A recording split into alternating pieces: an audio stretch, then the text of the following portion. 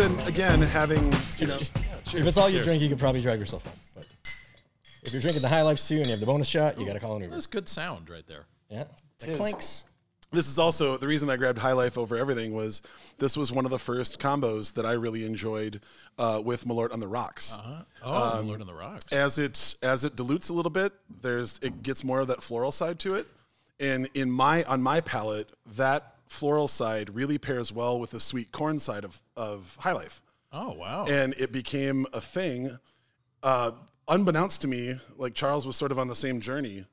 And we started talking about different sweeter lagers that we loved drinking in companionship with Malort. Yeah. And there's always people that look at us a little crazy, but then there's always like one person that's like, actually, that makes a lot of sense. Well, the Malort kind of brings the hops to the party that aren't really in the beer, right? That's It's definitely true. Can I say that? Yes, you 100% can. Right. I think they'd prefer you to say that, actually. They're like, that's right. There are no perceptible hops in our beer. Now, Hops. Charles, before we get going, I have to tell you a story that I did hint at. Okay. Last week we had an incredible guest, Yia Vang, James Beard finalist, on the new Iron Chef. The opening episode is featuring him, and we had this really great conversation. It was 3+ hours. It was all over the place. It was really emotional. And we had a nice little break where I just didn't have to edit the show that night, so I decided to wait a couple days before I got to it. And we had some friends over, and they brought their dog, who's a beautiful black lab named Sippy. And it was getting a little hot. The bugs were getting a little crazy, so we brought the dogs in the house. And later that night when we were going to bed, I found the plastic scraps of what we keep our data card in that had the entire episode on it. Dog ate our homework. So we thought. For 3 straight days, I had a pit in my stomach. I was in my car. I was driving, and I was trying to figure out how am I going to tell Charles? How am I going to tell him that we had this incredible, emotional, deep episode where we also had a lot of laughs, but we talked about racism and food culture, and Yia talked a lot about trying to bring his Hmong heritage to the world on a grand stage. We couldn't re-record this. We couldn't there's no way. There's it would be a totally no way. different episode if we got him back again. And he's a very busy man, as you can tell. And time was running thin, and the remote had fallen underneath our bed. And underneath our bed, I found the naked data card by itself. The dog was just interested. The micro SD. The micro SD. Which is teeny. Fucking tiny. It's like something out of a James Bond movie from the 80s as like crazy small technology. And I started laughing like a madman. And I held it up like I had found the grail. And then I ran to my computer to check to make sure it worked. Yeah. And it did. And that's when you called me when I was at Mara. Yeah, I didn't I was so tense the whole time you were talking about this. I was so tense. Like, literally. Imagine how I felt when he was recanting this story to me, not knowing whether he had found it yet. Because he decided to tell it from the beginning. And did you get it? So I had like sweat running down my face as I put the data card in. Like, please, please, please, please. Worked like a charm. As you can see, the episode is up, everybody. But I just want you all to know that there's a lot more that goes into making this podcast work than just the normal recording and talking. Yeah. I mean, much of our own doing. Yes. Well, yes. Losing 40 minutes of MJ's episode because of what turned out to be an outlet on a switch for a heater that we didn't know about. Anyways. So it's good times. It's good times. So speaking of good times, we have such a banger of an episode and such an amazing guest, or guests, I should say, on here today. We have one of our favorite spirits, a spirit that we have talked about over and over and over on this podcast, being poured in front of us by somebody who has brought it to our world. We no longer have to bootleg. We no longer have to, allegedly, we no longer have to stuff it into suitcases whenever we go on trips. I don't have to convince my wife to check a bag so that she can bring some back. Like, it's here. I overstocked the last time I went to Chicago. It might have been like a harbinger of things to come. I have so much already. You're right. You did. You came back with what, 5 bottles? 6 bottles. 6 bottles. And at the Binnies, like, people were chuckling and looking at my card and saying, "You got a bachelor party?" I'm like, "No." I was like, "Fuck no, I'm not sharing this." And they're like, "This guy's funny." I'm like, "I'm not kidding." 6 bottles, 6 weeks. Is that about right? I still have a little bit. I'll do the math, but I do drink a lot of it. Yeah, we often tell people that, like, I think it's the thing I get messaged probably like the second most about is whenever we talk about Malort on the show, somebody will text me or message me on Instagram or on Facebook and ask, like, are you guys serious or is this like a thing? And I'm like, no. This is 100% serious. And please try what we're talking about. Like, I think part of the stigma sometimes just becomes that people told you that it's like a funny thing, so go with it. And if you actually come into it, well, we're going to get into all that. Yeah, we're going to get into it. So we should have our guest introduce himself. Tremaine, please introduce yourself to our lovely crowd and let them know who you are. Hello, lovely crowd. I'm Tremaine Atkinson. Let's see, I have a title at work, so I actually have a couple. So one is co-founder, one is CEO. That's my least favorite, but my favorite one is head drinker. I got that in a text from Katie, and I was like, I don't think there's ever been a more illustrious title that I've seen anybody have. We're going to check your qualifications. Yeah, I expect it. Yes, don't take my word for it. Okay. And that is an of CH Distillery, which is a Chicago-based craft distillery, and we are also the makers and purveyors of Jeppson's Malort. Amazing, which is the spirit that we were, of course, talking about. We are going to be having a number of other spirits as well today, but we really wanted to kind of kick it off.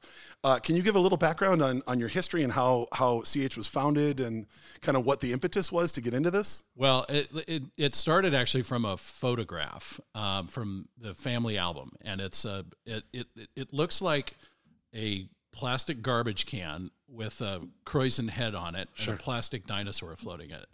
And that's, in fact, what the picture is of. So it's been in the album, and my brother and I, we were in our 20s living in San Francisco, drinking some beer, and we were like, what the hell is that? So we called our dad, and he explained that was when he was in graduate school, and my two brothers were really little, and they were, of course, dead poor. He used to make his own beer. And the way this would have been in the early 60s, so the way you did it then was you got, a plastic garbage bin, and then you went to the store and you got a can of malt syrup and some, baker's yeast. And you just add some water and throw it all in there. Wow. And let it go. So we were like, amazing. Wow, our dad's a home brewer. That's pretty cool. We should try that. So we did. And I immediately just totally fell in love with the craft of making beer at home and, had my own yeast lab and totally nerded out on it and loved it. And to a larger degree than most people would go. Like the yeast lab, that's like now we're bringing in microbiology and you're kicking back to your OChem degree. Yeah, my OChem degree. Yes. We're putting that in italics and quotes. Yeah. So that was the start of falling in love with the idea of making alcohol. Sure. And so then, being in our mid-20s or so, we thought, okay, let's start a company. So we did. Me and a couple of buddies, and we called it North Beach Brewing Company, which is kind of a cool name. Yeah. We had a cool logo with Coit Tower on it and the whole bit. And our business plan was to sell the 5-gallon kegs, which were a little bit of a novelty at the time, and deliver them in the city of San Francisco. And so we started that business, and we sold one keg to my mom for her book club. Shout out to Mom. Way to support. That's way to support. Yeah, and to her credit and the group's credit, they drained it. Yes. Nice. I love this book club.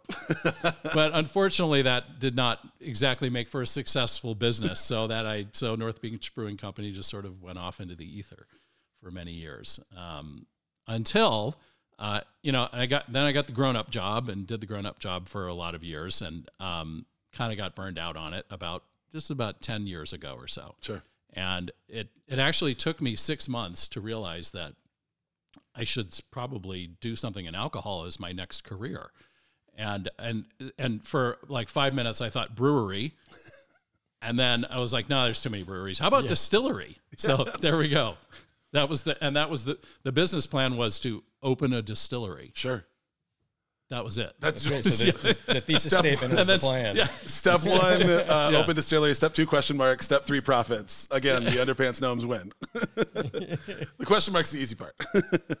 So was this still in San Francisco or was this now centered in Chicago? This was now in Chicago. Okay. So my grown-up job took me to Chicago now about 25 years ago. Sure. And so I can say I'm from Chicago at this point. I'm not a native, but I've lived in the city for the last 25 years. You've earned your stripes. Yeah, I think so. Yeah, I've certainly dranken. Is that a verb? We'll go with it. Is that We make up words in the show all the time. Charles was nodding his head, so yeah, I think it is.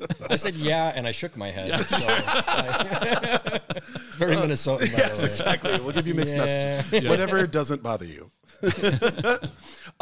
So you start making spirits, and then when does Jeppson's get involved in the story? So it almost right away. So my favorite spirit, oddly enough, before Malort came along, was vodka. Sure. I love vodka. I love a really good, crisp, clean vodka that's actually made from real stuff that you can sort of taste. So that's what we set out to do, and that is still our core flagship product in the CH line. So CH Distillery, kind of for Chicago, CH, and also for carbon and hydrogen. We're kind of, science nerds. Love it. And so we've been making a vodka for about the last 9 years.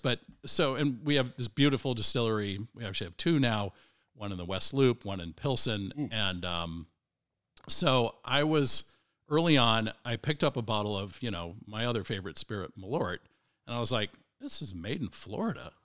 And pardon my Chicagoan, but what the fuck, right? Like that's ridiculous. It's like the old Pace Picante like salsa commercials, like made in Florida. Get a rope. So, all right. So we needed to bring the prodigal child home. Yes, we need to. So I found out there was this guy named Sam who worked at Patty Long's as a bartender. Great bacon and beer joint. And Sam was the quote-unquote director of marketing for Jeppson's Malort, which actually, okay, a little side story. So Sam was a bartender and a Malort lover and got really hammered one night and basically put up a Facebook page of Jeppson's Malort. Now, he had nothing to do with the company. So, the next day, he gets a cease and desist letter from the company. The company at that point, the company was one really nice lady named Patricia Gablick, and Pat was probably about 65 then. So she gets her lawyer on the phone, gets Sam on the phone, said, "We all need to meet." So they meet, and Sam walked out with here they are again, director of marketing for Jeppson's Malort. Amazing. That is his job. So I go find Sam at Patty Long's. And I say, "Sam, we got to work on this. We got to bring it back home." And he's like, "Yes." So for 5 years, Sam and I schemed to try to get Pat, to just give the co-packing contract for Malort to CH. And every time she just said, no. She looked at me once, and we'd given her a tour of the big distillery in Pilsen, and she was very impressed. And I said, "So, Pat, what do you think?" And she said, "You seem like a really nice young man, but everything is going really, really, really well." Sure. She ran the company out of her apartment on Lakeshore Drive. I love it. With Sam as her part-time, guy just going around cheering about Malort. And everything was working fine. And so, for 5 years, I pounded on it. And then finally I gave up. And about 6 months after I gave up, Sam called me. And Sam said, "So she's thinking of retiring. Would you be interested in buying the company?" And I said, "Wow, hadn't thought of that, but sure." And he basically said, "She's going to sell the company to you." Amazing. Yeah. And it really was a real heart moment, for a Chicagoan to yes. Basically be told, you are the one who is going to carry forward this. Also, if anybody doubts your Chicago authenticity, I think you could say, I convinced the woman who solely owned Jeppson's to sell it to me so that we could continue growing it. That's cred deeper than most people could ever have. It was an unknowing 5-year interview process. Yeah, exactly. Longest interview ever. And I always say this, but it's a good reminder to always be nice to older people, That's legit. Totally. Because you never know what you might get out of them. Oh, wait. No. Well, I feel like we've talked about it enough, and I can smell it, and then now I just kind of want to taste it. Absolutely. Should we jump into this? Cheers to me eventually bothering you for 5 years about selling me Malort. Good luck.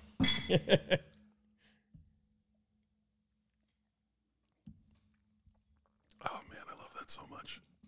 Yeah, buddy. Should we tee it off? Let's do it. All right, Tremaine. What is your personal favorite way to enjoy Malort? Straight shot, rocks, in a cocktail, alongside something, or in a particular venue or climate? I like it. It's funny. I think you were talking about having Malort on ice. I do. And I realized I've never done that. Ooh. Sure. We can go down that road at any point. Maybe we should try.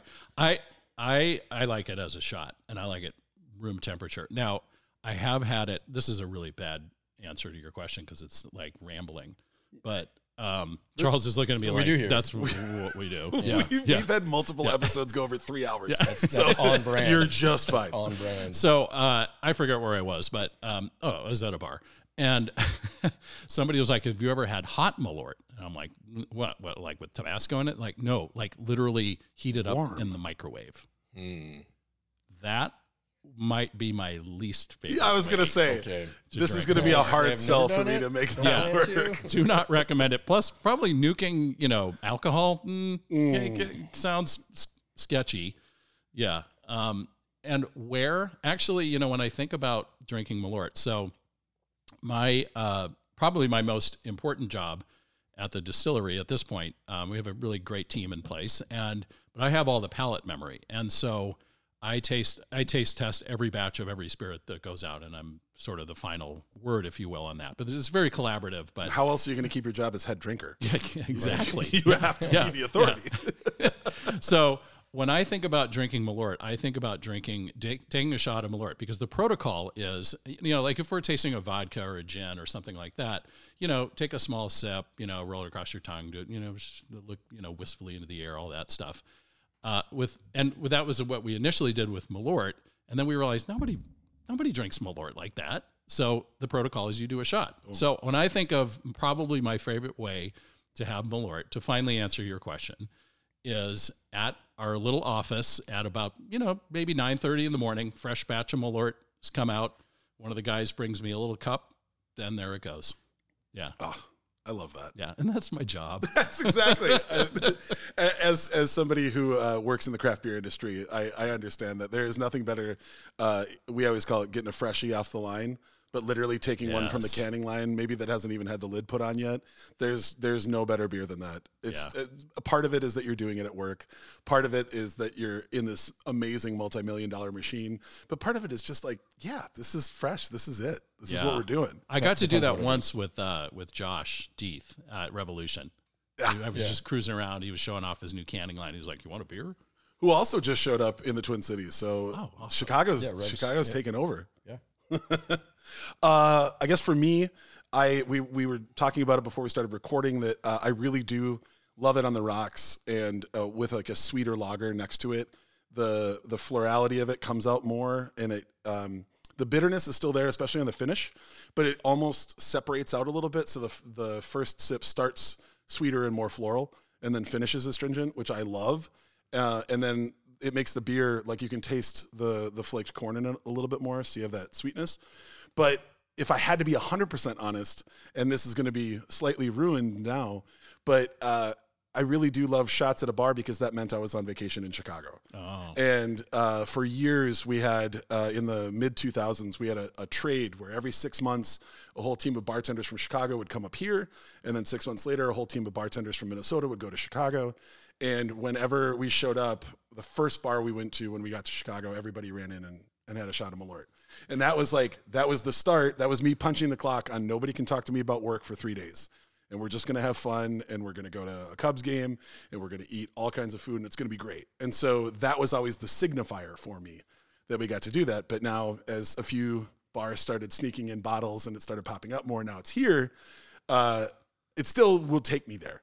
Having a shot of it at a bar still takes me and makes me think like, hey, you're in another city for a little while. You have, 10 times more food at your fingertips, and it's a pretty wonderful thing to kind of feel inside. So it's nice having something that's such an easy touchstone to kind of get you there. Nice. Charles, what about you? I do enjoy it on the rocks, and that's usually how I drink it. If it's just what I'm enjoying for the evening or a portion of the evening earlier on, like at a bonfire or something. Started using rocks with Malort probably 3 years ago, and I remember, well, first of all, I agree with Quam about how it brings out some florality. It mutes that bitterness a little bit, but it occurred to me like a year and a half ago while I was sitting in my yard drinking Malort on the rocks that, because I was like, this reminds me of something, and I couldn't remember, like I couldn't place it. For some reason, I couldn't place precisely, but it had like this direct connotation for me, and I just couldn't place it. And then suddenly it occurred to me, and then I realized, of course, I had to tell Quam right away because it tastes like bitter dill aquavit. Like the florality of it, and there's like notes of botanicals that represent that herbality of like a dill. So it tastes like a little bit bitter dill aquavit. The other thing that we've discovered is that if you give it to somebody on a rock that otherwise doesn't enjoy it, you might discover that they actually do like it because it's enough. It's a level of bitterness with the dilution from the rock that is tantamount to like Campari. It takes it from being assertively bitter to having a little bit more balance that some people who don't like bitter stuff as much as we do enjoy. To that point, my favorite time and way to enjoy it, because they're intrinsically connected, is at the end of a night. It's my nightcap very frequently. Yeah. One of the primary reasons for that is I have a salt tooth, not a sweet tooth. I don't like sweets. And if I'm at a cocktail bar, certainly I want to try all their cocktails. They don't appeal to people like me. They don't make a lot of savory cocktails. I'm lucky if I can find one. And if I can't find one, I'm usually drinking really dirty martinis by the end of the evening. But either way, when I go home or when I'm drinking beers, I'm like, enough sugar on my tongue, give me something bitter, because I want to balance it out before my evening's done. And so then I'll pour myself a big old glass of Malort and just sip on it, and then probably pour myself another one, get myself in a little trouble. But yeah, I like to use it as a balancer, because having a lot of sweet drinks just like pains me. By the like fourth, fifth, sixth sweet cocktail, I'm like, why am I doing this to myself? It really does. Like Charles talked about it a little bit on our last episode. There is there's like a tongue fatigue when you have really high citrus in a lot of cocktails back to back to back, which is obviously, I love that we're in the era of fresh pressed juices and fresh things being used in cocktails, but there is just a fatigue that happens. I also don't really love sweet things, and there's a fatigue that happens after a little while, and there are very few things left that you can drink that will be the antithesis of that. And I always feel like a Malort or any other in the bitter family, it just kind of reinvigorates my palate.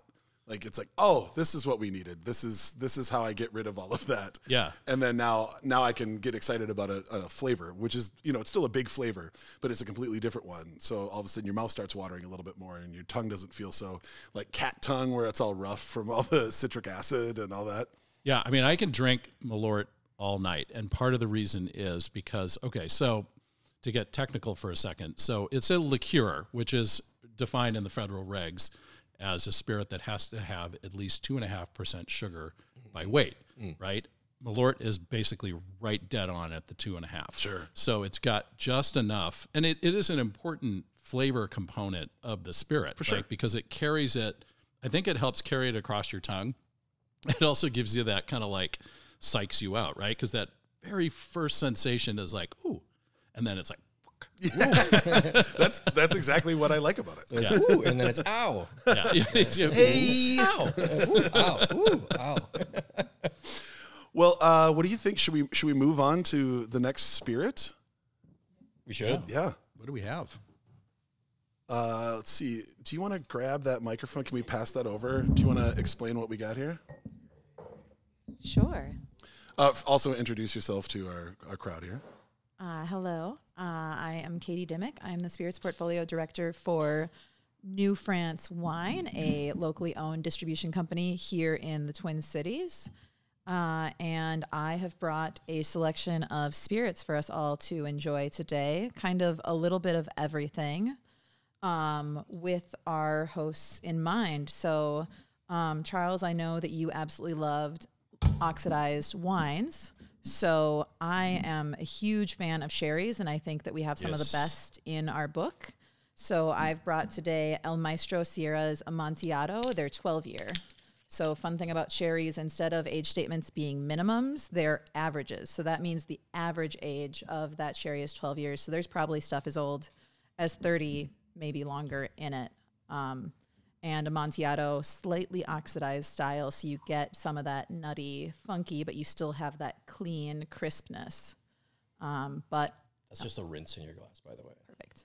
El Maestro Sierra is one of my favorite bodegas. They're definitely a story of firsts. It was started by a barrel master in 1830. He was one of the very first non-aristocrats to own a sherry house. So that was very rare. He was met with a lot of pushback, but persevered. And then in the 1970s, Maestro Sierra was the first bodega to be owned by a woman.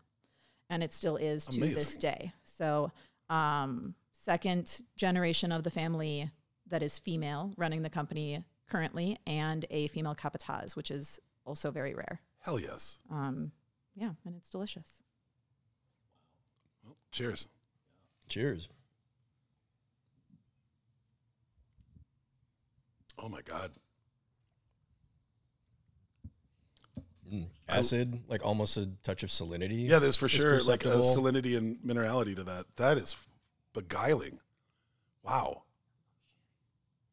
That's Yeah. that in terms of sherries. That is one of the more savory leaning sherries. I was I've just gonna had say, in quite some time, which I really making- like, and highly oxidated. Making a sherry cocktail with that would be absolutely ridiculous. Yeah, I would just drink that bottle Yeah. in a hammock. Yep. Yes, exactly.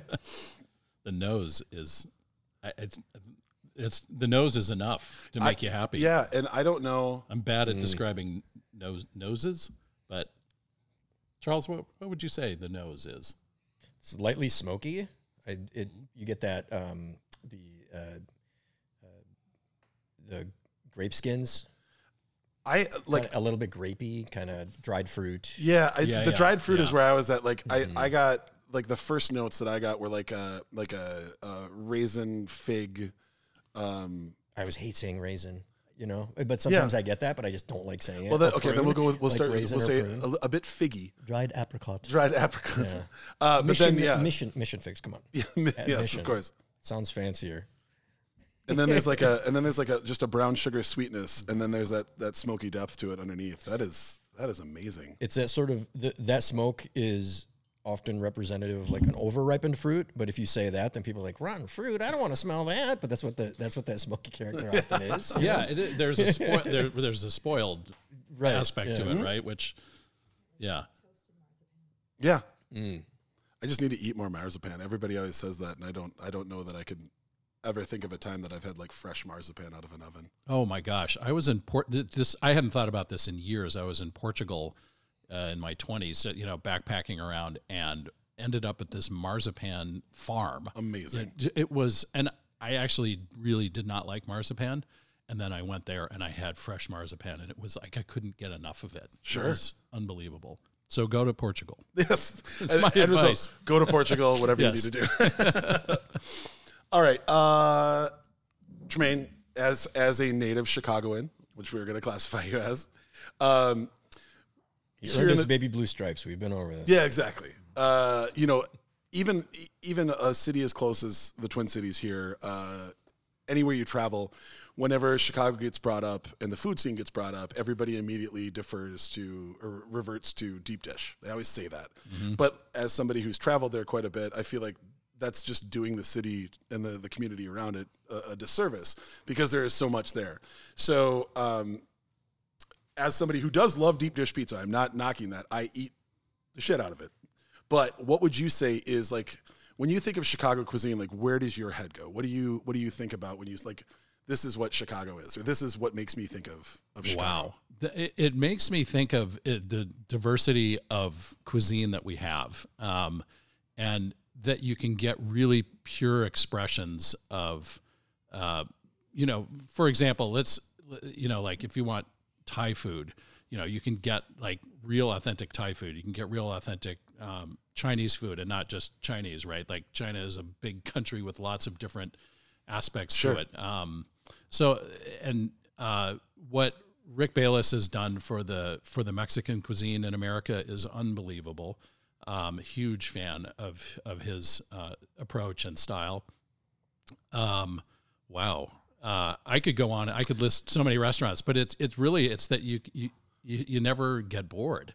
I mean, that literally can be the answer. Like the plurality of cuisines and cultures all coming together. I mean, that also could be the answer. Yeah. If that's what makes you think of it. Absolutely. And then it just rocks. Like, great chefs who feel, there's I actually grew up in the East Coast, then went west and ended up in, here in the Midwest. And what I love about the Midwest for the dining scene is the serious lack of pretense and attitude, but the chops to deliver really amazing stuff. And that really is what it is that I love the best about Chicago is you can have all kinds of amazing stuff. It's the Central Coast too. It's the closest to all the ports that arrive from around the world. So if you want fresh seafood from all over the world, Chicago is the best place to get it. So if you go to Publican and you get they do the various oyster platters that have oysters from fucking everywhere. Yeah. You get one platter of oysters and there's a dozen of them. And I believe they used to do this 12 from 12 different locales. Amazing. That's fucking crazy. Where else can you do that? Yeah. That's legit. I mean, so Charles, would that lead into what you would say? Yeah, my approach to this is that Chicago. There's two markets I think of when I think of restaurants where the chefs make what they want to eat, and then you're buying it from them, or the bartenders make what they want to drink, or what they would make for their friends, and you're buying it. New York and Chicago. Those are the two markets I think of. And so when an eatery opens here like Chips, the way that I characterize it is, that's like a Chicago style eatery. And when people ask me, what does that mean to you? Well, it means that the chef's making the food that he or she would like to consume, and it turns out people really fucking like that. In terms of like cocktail bars, Money Gun, they're finally getting their due. I think they just won like number 7 in the world in the recent top 50, which is great because I've always loved that bar, and it's incredibly no frills. Meteor feels like our own local version of Money Gun, where it's just looks like a hole in the wall, but it's a bunch of really, really skilled bartenders making incredible drinks, but it feels like they're not making it because everyone's like, please, we want daiquiris. They're saying, hey, we're making a cocktail with Malort. Yeah. Give it a shot, which they probably have like fucking 4 of them on the menu. I saw their push pin board today. They have at least one. So that's the thing that I think I love the most is obviously there's a variety. Do you want fine dining? Do you want someone to cater to what you want? Of course you're going to be able to find that. You want a smash burger? Go to Osherval, best smash burger on earth. Don't bring up the bologna sandwich, Kwam. And it's the best. Bologna sandwich with an egg. Sorry. Every time. You want pizza, obviously, of all different kinds. You have a litany of options at your disposal. You want Spacca Napoli. Oh, just dead thin. The absolute opposite of Chicago deep dish. Yep. And but still an institution. Yeah. And you could wrap the like Spacca Napoli around your Unos, and like have a pizza sandwich. Wow. My spot is Pauly G's, and they don't do deep dish, but they do Detroit style, and then they do wood fired. So they do 2 styles as well as anybody in town under one roof, and it's not the style that people outside of Chicago know Chicago for most. Obviously, Mexican food. Incredible Mexican food. If you walk into a place on the south side and you can't read the menu and there are napkins on the floor, you're in the right spot. You're not in the wrong spot. You're in the right spot. But basically, if you want to find what you're looking for, you can find it. But if you want to let the chef make you what the chef wants to eat, go to Longman and Eagle, for instance. The menu is top to bottom stuff that they know that they enjoy, but I bet you'll like it too. Like Nashville hot trotters, for instance, which I've had there. Or pig's ears. Pig's ears. Nashville hot pig's ears, or falafel Scotch egg, which as a Lebanese boy really tickled me. Like, are you fucking kidding? I remember when they took that off the menu, I practically cried. That sounds really good. I might need to try and make those. So smart. Yeah. How smart is that? The falafel on the outside instead of sausage. Not once thought about that. Incredible. So smart. Tzatziki dip. Oof. Come on. Let's just have those now.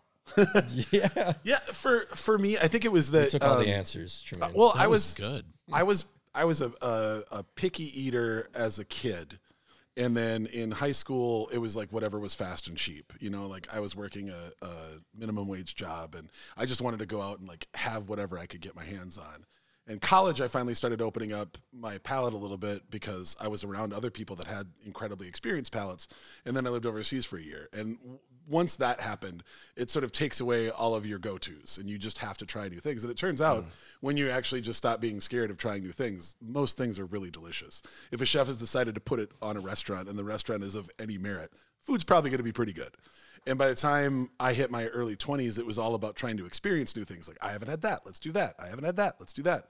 And as a kid who grew up eating like boiled hot dogs with 2 lines of ketchup on them and never having anyone offer anything else, there's nothing better than sitting at a Cubs game with a Chicago dog and an Old Style. Like that will forever be, every time I'm there now at 42, that would still make me feel like when I was 22 and I had that for the first time, because I had never had all of those flavors. I had never been anywhere where they had offered that. Sport peppers, green relish, like all of it. It's like, here, try all of that. And it was amazing. And I don't think I would have picked making that on my own, but then I went somewhere and somebody gave it to me. One of my other favorite all-time food memories was having a dude who called himself Big Chalk teach me how to eat an Al's beef with the wide stance and the elbows on the counter. And he was like literally working with me like a so the juice doesn't go into your sleeve. Okay. Like, I mean, I'm talking hands on the hips like a golf coach, talking me through everything. And that it was one of the best sandwiches ever. I mean, I had juice dripping off my beard. It was ridiculous. But those are moments to me that will be forever Chicago. Oh. And of course, there's wonderful, amazing restaurants, and there's, some of the best everything that you could ever wish for. But that's it for me. It was like somebody who said, there's no pretension to this. Look around at the other people that are in this room. They look just like you. They're all enjoying this. So what if you haven't tried it? Just come try it. And then again, it was all these little things that opened up my entire food world. So by the time I hit late 20s and early 30s, then I really got into cooking legitimate. And now I feel like I'm trying to pass that on to like other friends who have maybe been a little bit pickier and choosier. But it's hard for me not to think about, whenever I'm talking about anything in Chicago, it's hard for me not to think about those two things. Huh. Like a sunny day with an Old Style and a Chicago dog, and then Al's beef, and then finding a bar with Malort as a digestif to be like, that was a huge sandwich. The only thing that can make an Italian beef better is an Italian sausage on top of it. Oh, that is, I mean, like that's on top of it? Yes. Yeah. Like physically? Right, just like, boom, right in there. Yeah, it's the combo. It's the combo. Yeah, it's the combo. Okay. Mm-hmm. That's I'm not super well versed in. I did all of the Chicago-y things many years ago, and then I stopped doing them because I'm just always seeking out new restaurants. So I'm like, okay, I had all the deep dish, I had the Chicago beef, I had the hot dog. Now I just want to explore. So I haven't had a Chicago beef or a hot dog or deep dish pizza in Chicago probably in 15 years.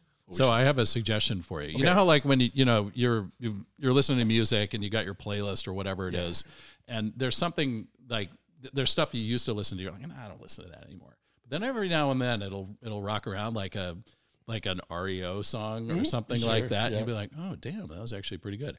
I would suggest you go back to the Chicago basics and recycle them around. Yeah.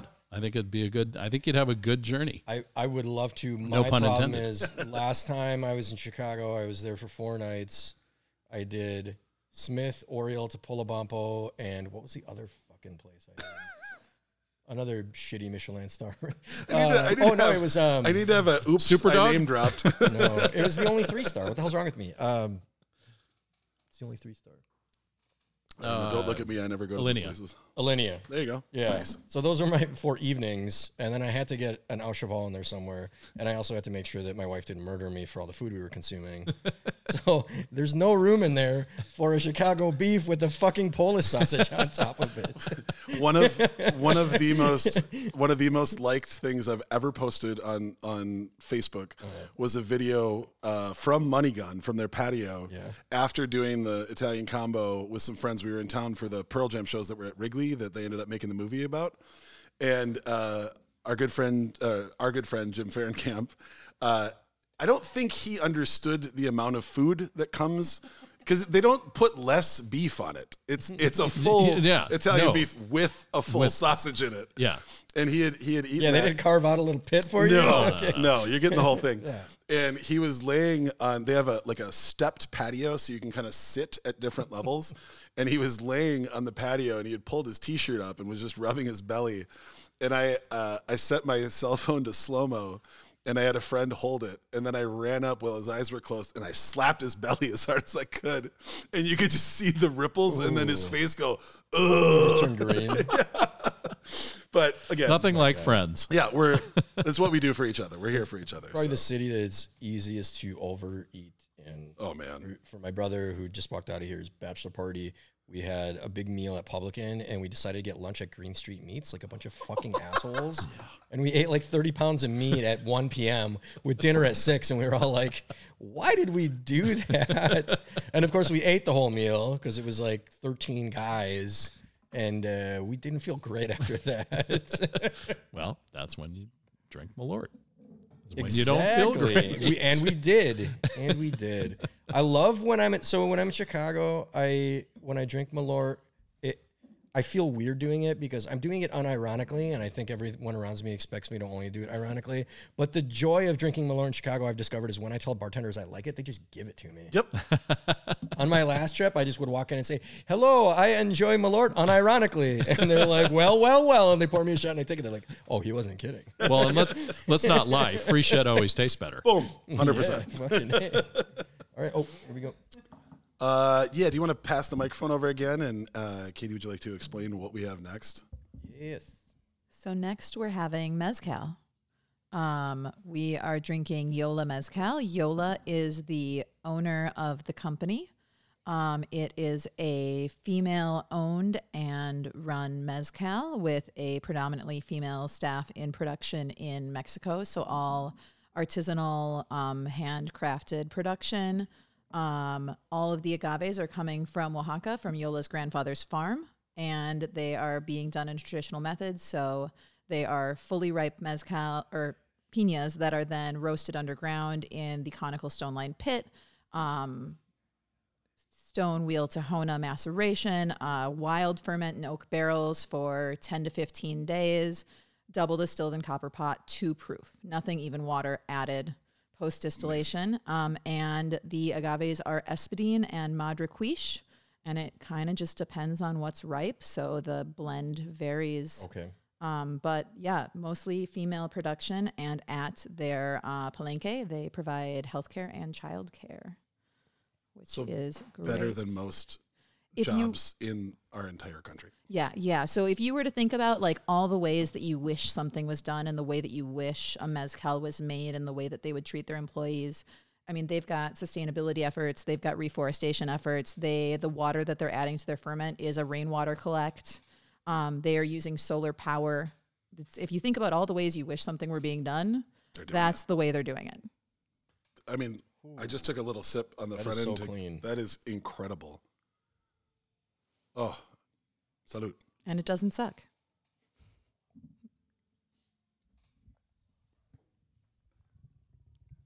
Oh yeah, that's exceptional. To have something be brightly fruity, sweet, and like earthy, grassy, smoky, that is, it like hits on every single level the whole way down. The smoke is really just on the nose. Yeah. Yep. Yeah, I which agree. is a really nice way to get it. I expected more when I tasted it. Yeah, but then it's all like tropical fruit. Yeah, in the really liquid. clean. Yeah, It finishes super clean. It's I might have to have one more little pour of that. That is stupendous. wow, that's good. That's going to be. Oh yeah. Yeah. It's available in the Twin Cities now, or excellent, lovely. Wow.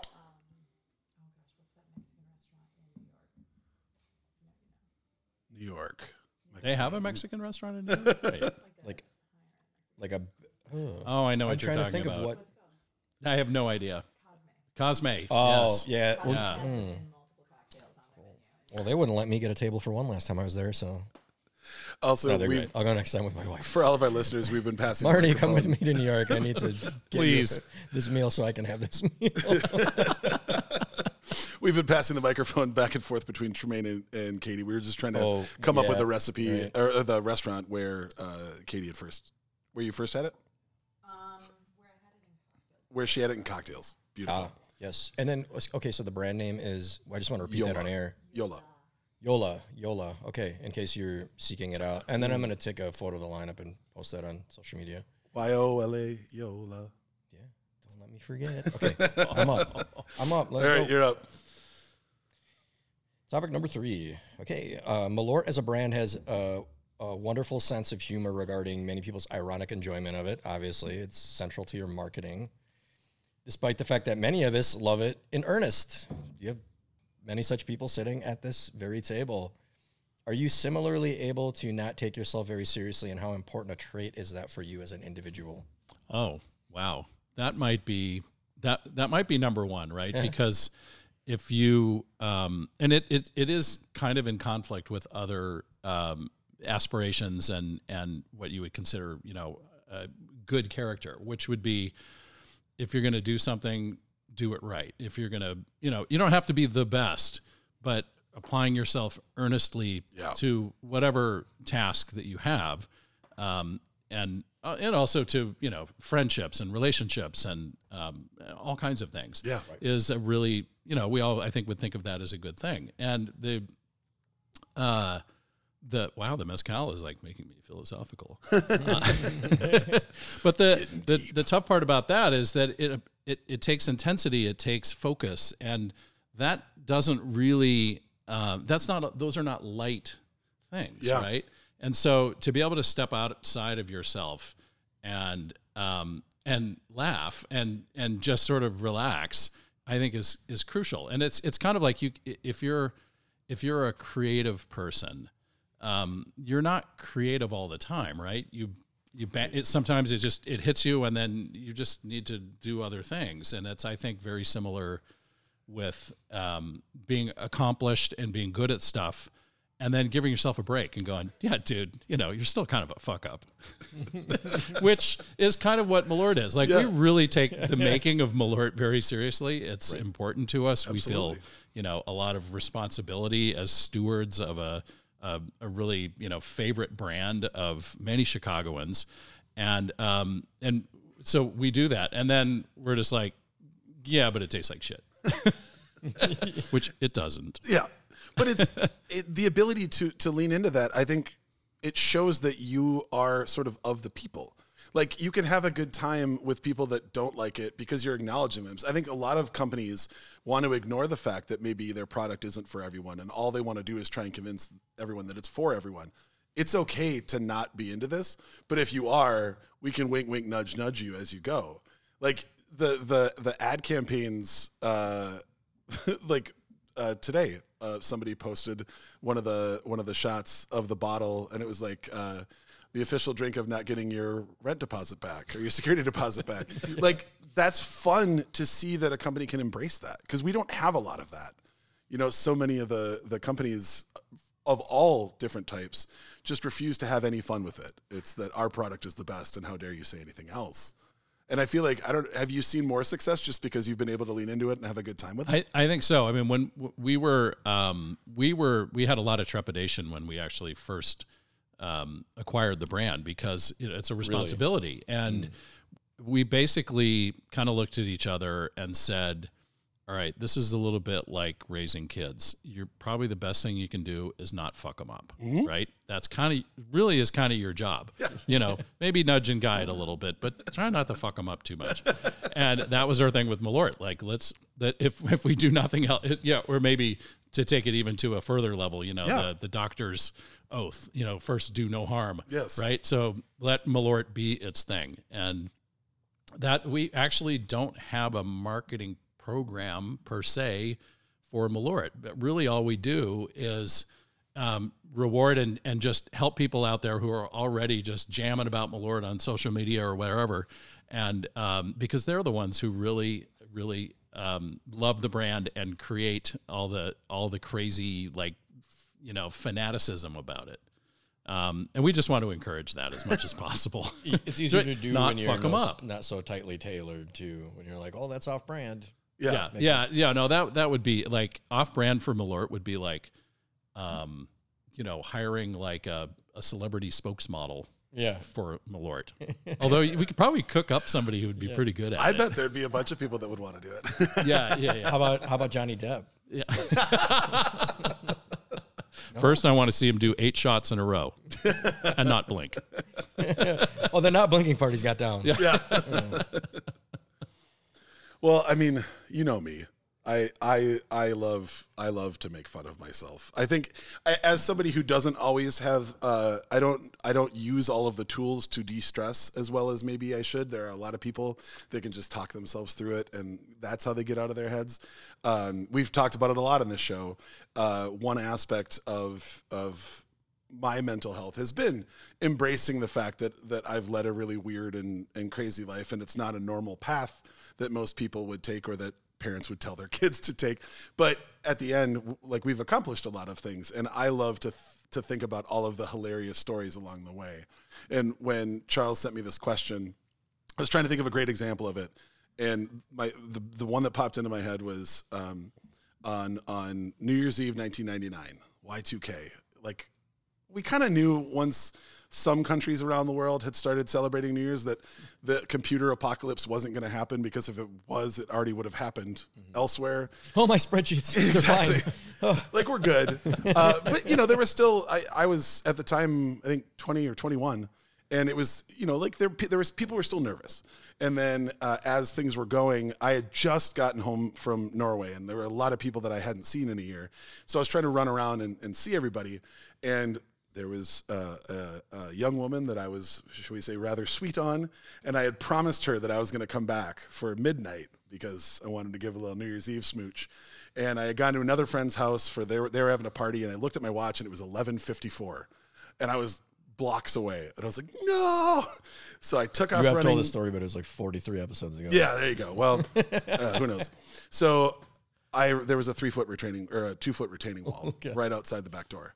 So I took off running and like jumped the steps, and I clipped my feet on it, and it was just a gravel driveway on the other side. And so I ripped the entire knee out of my pants and gouged the hell out of my kneecap. And the thing that I was the most mad about was that I didn't have anyone to laugh about it with, because, like, in a sense, I did all this because I was trying to kiss a girl that I liked. Like, that's it. But then a block away, I hear this hysterical laughter, and I look up, and it's one of the women that lived in the party house that our band practiced in the basement. And she's doubled over, and she's like, oh my God, I can't believe you just wiped out like that. That's the greatest thing I've ever seen. I got up instantly, not mad anymore, not even in pain, laughing with her, ran, made it in time. Awesome night. But then we ended the night by pouring 100 proof vodka on it to cleanse the wound, because that's what you do. But that was like, it was the fact that I didn't have anybody to laugh with me. That was what made me mad. And I think once you get to that point where you can just laugh whenever you do something really stupid, whenever you spend 3 days stressing about the fact that a dog might have eaten one of the greatest episodes you've recorded, and then you finally find, you just have to laugh at it. Because if you don't, you end up swallowing all of that. Yeah. And then that eventually will metastasize inside of you. And I think I find myself following artists, bands, companies, anyone that can, like, the people in my life that I love the most are the people who can also laugh at how absurd this entire experience is. And I gravitate towards that with sometimes subconsciously. Like, I was still learning how to enjoy better things. And then, you start seeing some of the stuff that gets posted on social media with Malort, and it's like, it almost makes it more endearing. So I think that that's just an easier way to cope with the crazy experience that is this life. But Charles, what about you? One of the ways I've discovered that I've been taking myself a lot less seriously as I age is a lesson in relinquishing some of the masculinity I was raised to embody. Sure. And it means that not always presenting myself as a very serious individual, especially around people I'm comfortable with, where it's entirely unnecessary. I use exclamation marks in professional emails, unabashedly. I'm not ashamed to say that. It's something that I see it when I'm doing it, and I'm like, I don't care. If they don't like me because I'm using the exclamation marks, I don't want to work with them. How about that? Fuck them! Exclamation point. Yeah, I use exclamation marks. I encourage other people to it. Yeah, fuck them. So I would say for me, that's the lesson that I think I've learned, is that I've always been great at making fun of myself. I'm very self-deprecating. I would love to continue to be that way, if not more so. I bring it up to Quam a lot. When I have production notes, I'm like, let's lean into making fun of ourselves, because we tell all these cool stories about going to fucking Topolobampo, what a cool guy. But I like it when we make fun of ourselves, and I think listeners like to hear that as well, when we're poking fun at ourselves and each other. And I enjoy that element of other programs I listen to. And we're both people who are very comfortable doing it. And I think we do a pretty good job of it. But it's just increasing in intensity. Just, I'm like, you can make fun of me. I'm not going to get mad. Like, he's like, I know that. I know I can make fun of you. But I think that as we age, and I think the lesson is true of both Kwame and myself and Tremaine, maybe it's true for you, that the older we get, the more we realize, like, you know what, I don't have to pretend to be so serious for people to take me seriously. Yeah. If anything, presenting my authentic self and showing that I don't hold myself in such high esteem that I can't poke a little bit of fun at myself makes people take me more seriously. Because it shows confidence. It shows that you know who you are, your skills and your value. And because you're willing to sometimes let strangers see behind the curtain to you poking fun at yourself, it makes them think like, this guy's got it so together that he's showing me negative. He's presenting negative qualities to me because I can't find them myself. Yeah. And that's a good thing if you think about it, right? Isn't that a positive quality to have? Well, and even bringing it back to you, Tremaine, like this is crazy. Like, you don't know either one of us. Here we are on a podcast. I was a little bit like, oh shit, which direction are we going to go? And obviously Katie was excited about this and I trust her as my friend. But when she told me that, that you called yourself the head drinker, it immediately took all the pretension out of the room for me, because I knew that this was somebody who could have a little bit of fun with this. Like, clearly you wouldn't be where you are right now if you weren't an intelligent business person and knew how to make decisions on growth and capital and all of that. But to just also remind everybody that we can have a little bit of fun with that, like, it instantly changed even the way that I was thinking about how this episode would go. So clearly, like, you have that in there. It was fun to get to hear you talk about that. Well, and it's something so I said this CEO is maybe my least sort of favorite of the titles, but and it's because it's kind of intimidating. Sure. Right. It means that you are, the head of the body of the beast or whatever. Right. Yeah. I'll go with that. But I really try to, and that sounds like very self-contradictory. I try to relax. Cabeza El Organization CEO. Yes. Yes. So yeah, it's like being showing people that even though you're the quote unquote the leader of the company or whatever, I think it's much more valuable than to, like, raise the flag and go forward, to just go, yeah, I'm kind of a fuck up too, but let's all fuck up together and be nice to each other when we do. That's amazing. Well, let's try not to fuck up, but together, because we're fuck ups individually. Yeah. Together, we are not fuck ups. We're gonna fuck up. We don't need to try. That's great. Oh man. Well, we have a new spirit in front of us, and Katie, I believe this is wild. I hope so. So this is actually the first new classification that the TTB has given out for a spirit since 1947. Yes. It's called Trakal, and kind of what they say is Trakal is Trakal. It doesn't fit in a box. So it is from Patagonia, Chile, and it is the spirit of Patagonia. It is the only craft distillery in Chile. It is distilled as a fruit eau de vie from pears, quince, and apple. But then it is infused in the same way that you would do, or in a similar way that you could do a gin, from 7 local indigenous herbs and botanicals and 4 local berries. Absolutely everything. Nothing's cultivated. Everything grows completely wild and naturally within 100 kilometers of the distillery in Patagonia. So what I've been told, I haven't been down there yet. We should all go. Yes. Chile, is that when you walk through the forests in the region that this is from, this is what the forests smell like. The idea was to harvest all of the things that all of the sensory experience you would have walking through a forest in Chile, to have that be in a bottle. The things I get most out of this are anise and pear. Yeah, so and it's like those elements together just sing. There is a of the 7 botanicals, one of them has similar genetic characteristics to anise. But it's not anise. Okay, it's not anise. Yeah. Triple distilled. All of the botanicals and herbs are extracted, distilled to be essential oils in large batches, so that they can just harvest as things are ready, but still have it be a consistent spirit. So this has healing properties as well because it's got essential oils in it. Oh, Gwyneth. That is like, wow. I'm at a loss to even figure out like what, if somebody asked me like, well, what does it taste like? I don't know that I could come up with anything. Like there's definitely like, we've talked about on the show before that a lot of cultures around the world have some form of an anisette, you know, as a digestif, as a celebratory drink, whatever it may be. And so immediately my brain wanted to categorize it there. And then everything else, as it lingers on your palate and as you exhale, it shifts it all out of that. And there's definitely, I'm glad you said the eau de vie part of it, because that's definitely in there. But yeah. There's definitely some things that I've never tasted before that I'm getting where I'm like, I don't even know what to compare that to. I mean, we'll have to go to Chile and see what they are.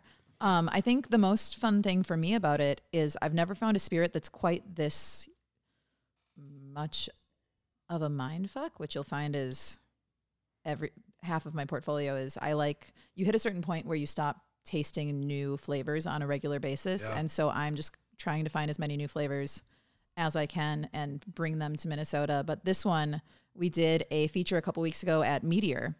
And one of the bartenders there, Barrett, she made us a ton of classics with this, ranging from things that would normally have brown spirits to white spirits, and it worked in all of them. That doesn't surprise me And at all. so for your home bartender, like you can buy a bottle of this and make all your favorite cocktails without changing a thing. Like use all the things you already have. Like we did a Sazerac, we did a Negroni, we did a Jungle Bird, we did a not Pisco sour. My favorite was an airmail. Oh yeah.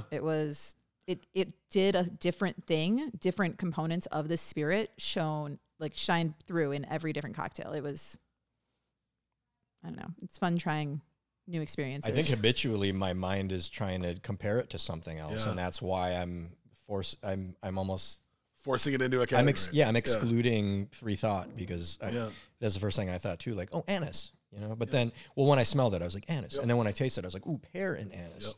And then the more it sat on my palate, and the more I thought about it, I'm like, wow, there's a lot of other fruit present, some other botanicals.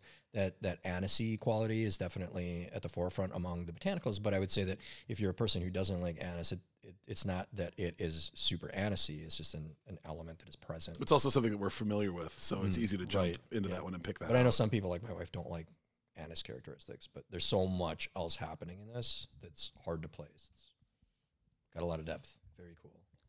Man, that's amazing. Thank you for bringing that. I mean, yeah, that's so cool. That the thing that struck me is the because to me, I don't know if this is historically accurate. Does that matter? We don't have a fact check portion of this episode. Yeah, Ben, can you put your crack staff on that? Yes. But I think of crack. Did you say crack? At least you clap to the other side of the table where I'm sitting. Yes. You just remember everything. I don't make you look up anything. So I think of eau de vie as the original moonshine, right? Because, fruit, and yeah. So what I love is that I love a good moonshine wang in a spirit. Like if it's appropriately placed. And this to me has got that just right underneath. I'm getting like that raw fruit distillate that is a really great base. So it's like that, and that's cool. I mean, when you file it under water of life, like that's absolutely it, and it gets to the roots of distilling. When it obviously there's fermented fruit that people were using, but also as it became more of like a product through Arabic perfume makers, like it's the essence of why we make things. It's spectacular. That's incredible. The other thing that leapt in my head when I first tasted it was this is Patagonian aquavit, right? I being the good Scandinavian boy that I am, I try to pull everything to some sort of tangential relationship to aquavit. But yeah, I absolutely. I mean, distilling the spirit in that way and then adding in local herbs, spices, fruits, like that's the essence of that and gin and all that. Yeah, that's there. Oof. Oh, there we go. Tepa. That's a beautiful plant. So that's what's giving it sort of that anisette scent in the bouquet. All right, so we'll jump into the question. So Tremaine, what is something that you obsess over? Like, it could be a hobby, it could be something intellectual, it could be something professional. Is there something that like you almost can't stop yourself, like you have to keep digging a little bit farther and have to keep going? Ooh. Wow. I'm going to let Charles answer that first. I need to think about that a little. Sure. It'll come as no surprise to any of our listeners, and my answer is foodstuffs, preparing food. I get highly scientific about making various things and like really digging my heels in and doing it the right way. This weekend, I'm processing a bunch of mushrooms that I recently procured, and last night I hurriedly packed these like boxes of mushrooms to the door in my fridge. I have maitakes, morels, and porcinis packing my fridge right now. And my wife doesn't even like mushrooms, so that's the extra fun part. Hey, you can't use the fridge because it's full of the food that you hate. So it's always something like that, and she just kind of shakes her head like, oh, this shit again.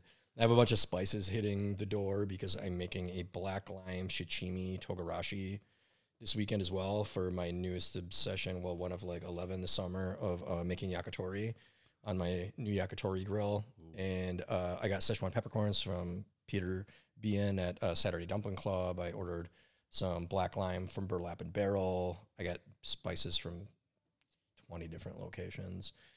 Sancho pepper, which I bought a kilogram of because $60 a kilogram was cheaper than buying a small jar that costs like $25. So just doing the study for that. Actually, Marty walked in on me laboring on my laptop on the couch last week and was like, what are you so pained about? You're not usually working this late. And I was like, well, I'm trying to figure out where I order black lime from, but I need sesame seeds, black and white. And I don't know where to get Sancho pepper. And she's like, I have never heard a more Charles thing than what you said. It's really that. That's something I guess I probably obsess in terms of things that don't have to do with my daily work. And I'm a creative director. We do marketing and creative services at my business. Of course I obsess about that, but that's a professional thing in terms of like professional passion. The thing bar none that I obsess about the most would be preparation of food and like every intricate detail of trying to get things to be like historically accurate or culturally accurate or put my own spin on it too. The other thing is that's the way I keep from like trying to be better than someone at something that I'll never be as good at them at, is making it my own, which is that element of putting black lime in my sashimi togarashi.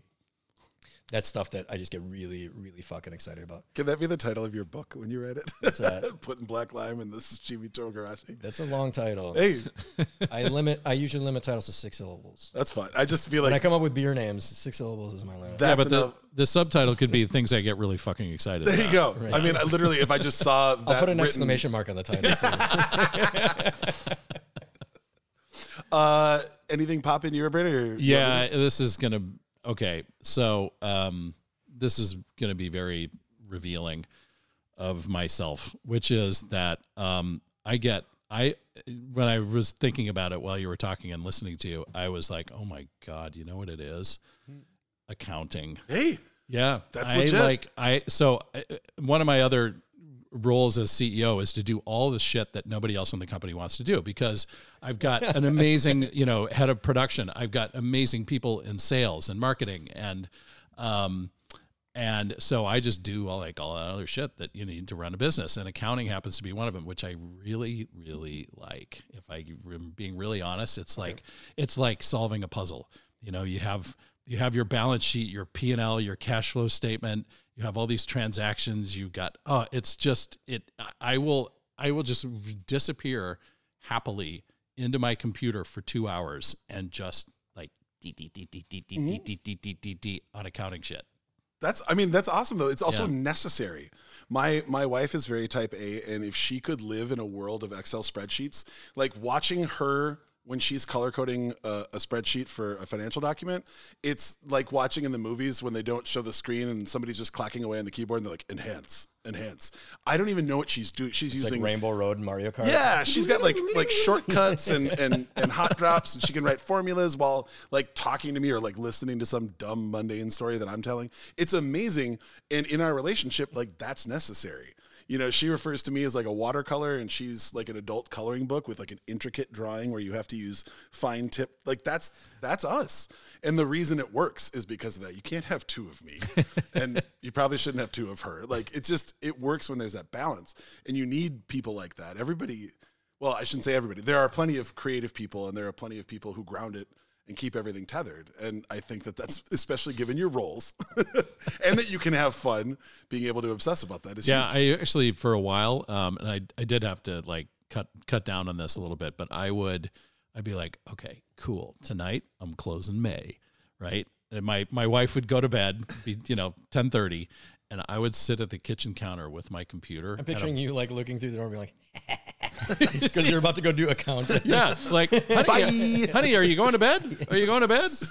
And I would sit there with a bottle of mezcal. Yes. Nice, And okay. just like be giddy by the YOLA. end. Ridiculous. Yeah. That's amazing. That's awesome. Mine's also a bit rote, surprising nobody. My obsession is music. What? No, hang on. But since when? But I will say that I go deeper than most people do in dives to find out about the artists that I really love. That's something that I very much enjoy. But what I have been doing in the last year is trying to find more information about the roots of all of the music that I love. And we are Stylistically or like band members? all together, everything. Okay. Because for me, we're in this era right now where podcasts have become a thing. And there are a lot of people still alive to tell the tales of what was going on in the 50s, 60s, and 70s, where a lot of the music that I love traces its roots to. And not that I didn't love some of the bigger artists from those eras, and I grew up on that, but I didn't understand exactly like the story arc of how certain people influenced certain albums being made, and then this guy played on that, and then these guys got together, and that all led to the sample in the hip hop song that I love very much. It's fascinating, and I just feel so fortunate to have been as obsessed as I've been since my 8, 9, 10 years old, to have gotten to know the music in my lifetime so well. But now to have all of these people kind of wanting to tell their story before maybe it's too late to talk about all of that and where the roots of all these things come from, especially looking at people of color who were basically written out of any stories because all they would let talk about were the A&R artists that found them, and then the label heads who got famous for, those albums. But finding the session players that got $100 to play on records that are still playing today and still being sampled today by hip hop, that to me is wonderful. And it's so rare to have a time where you can still hear those voices. Even looking at somebody like Bonnie Raitt, who just put out a new record, and all of the interviews she's been doing, she's been talking about how important it is to get these blues legends, who a lot of whom were still left in poverty because they never made anything, getting them out before they pass away to tell their story and to play songs. And Questlove and all the things that his team is doing with their podcast, they're finding artists that their names aren't going to get people to listen, but his name is enough to magnify them and then have them on and talk about what it was like coming up in these eras where the songs could be wildly famous, the albums could sell millions of copies, but all the people playing the music on it made next to nothing. And they got to tour around the world. Hidden in the shadows. And, yeah. An old favorite band of mine, when I was a teenager, Nora, I think I brought this up on the podcast, has a song called No One Takes Pictures of the Drummer. Yep. I think I brought that up on NJ's episode. Isn't that interesting? And then I was telling you how one of the reasons I love Tidal as a platform is because of how easily accessible it is to see all those credits. Yep. So you see every musician, every writer, every producer, like touring or studio. It shows you just click the song title and it's all right there for you. I wish every music platform did that. Well, it's not just the front man and some noise behind it. And an adorable picture that somebody took, and then that became the thing. Yeah. Like, and then knowing what people went through in the studio when they were trying to innovate and they were trying to come up with something different. all of that fascinates me because it's coloring in the background of my favorite art. And I think anything, when you start to learn about the roots of where it came from, it makes your love of that thing even deeper. When you can really trace back like how long it took for us to get to here where I found it and loved it. Now for me, I want to trace that back. And I do that with food. I do that with comedy. I do that with film. I do that with books. But music, it's just a completely different level. To the point where like I have to, like Jenny will ask me a question and then immediately my wife will ask me a question and then immediately posit, I want the small or the medium answer. I don't need the you answer. Oh, like God. she wants bullet points. Like let's fill out some cells in the Excel spreadsheet. There's no room for paragraphs. I want keywords. I want dates. Tell me that, and then we're good. And I love that we have that dialogue. Say less. Yes, Well, exactly. you have what would be stereotypical gender reversel. Correct. Right? 100%. It's legit. Okay, Tuesday 7:30, Mara. There. There we go. It's sold. Anyway. Yeah. So what are we hitting next? Ooh, what do we got here, Katie? Well, just touching back on what you just said, there's a story about my grandfather that is now true for all of his sons, including my dad. But it was that you ask him what time it is, and he'll tell you how to build a watch. I like him already. Yeah. Oh my God, that's great. So that's my family. I cannot wait. that whole story rings so true. I cannot wait to tell Jenny that. She's gonna use it. That's great. You can have it. So we are drinking Cihuatan rum. So Cihuatan is the valley in El Salvador where this rum distillery is. And this is a rum that is very low carbon footprint because it is completely seed to glass. So all of the sugarcane is being grown in El Salvador. They own the sugar mill. And so it's being, the sugarcane's being processed. All direct. They're distilling right there. They're barrel aging and bottling all in El Salvador. All the cane comes from all around their distillery, from all the local farmers. They buy from everyone. And using the bagasse left over after their fermentation and distillation, they're able to generate energy to completely power their distillery. And it's really delicious rum. It's the only rum distillery in El Salvador. No additives, no sugar added post-distillation, which is not common for rum. It's one of those things where it's like rum is made from sugar, and so it doesn't get put on a label when extra sugar is added after it's distilled. Sure, okay. Fun trick if anyone's feeling like a science project. If you put a little bit of rum on your hands, rub them together. Everyone's tried where like that's an aromatic, but rub them until it's dry. If your hands aren't sticky, no sugar in that spirit. Sure. Really? Yeah, that makes a lot of sense. Yeah. Fascinating. Yeah. Never would think to do that. They put a lot of attention in the packaging too, because that front label, the die cut on there is fucking crazy. Yeah, so we're having the Sahumerio, which is one of their limited releases, and everything that they do is very tied into their culture, very hyper-local, so huge Mayan culture in El Salvador. And a Sahumerio is a traditional vessel where in Mayan culture you will burn kind of like incense, different herbs and flowers and plants, and each different thing that you might burn represents something that you would wish to the gods for.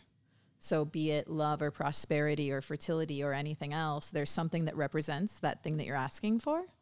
And so the head distiller, Gabriela, she wanted to create a rum that smelled like a household if you walked in and they were burning their Sahumerio. So the most common things to be burned in a Sahumerio. So this is a blend of 4 single barrels, all new oak, ranging from 12 to 14 years, where the combination of these 4 barrels got her there to that aroma and to that place memory for her. I was scanning the back of the label, so I saw what was in it, and now that I take a smell of this, I don't know precisely what that smells like, but you can see how it smells like some sort of maybe like a bonfire or like burning incense or something like that, some combination of those elements.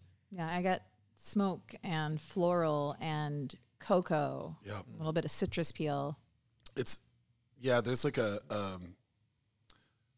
bruleed banana note in there that I really, really love. But like the cooked where the sugar's caramelized a little bit, that is Again, like every single thing you've poured, that is absolutely fantastic. Well, cheers. Yeah. Cheers.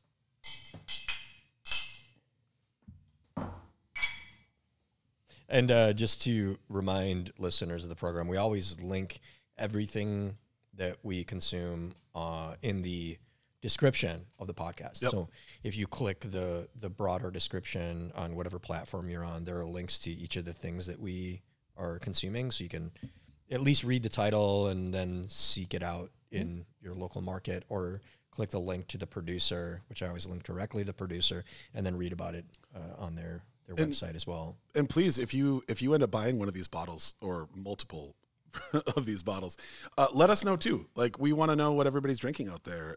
This is definitely a team sport. So for us, I think it's fantastic when people give me feedback on things they really liked or things that they didn't like. I don't want to know unless you're sharing. That's me though. That's fair. Yeah, exactly. Like when somebody doesn't like something. Yeah, they can hate it, but as long as I get some, then I'll pretend. I just tell me why. Tell me what you don't like. Tell me why.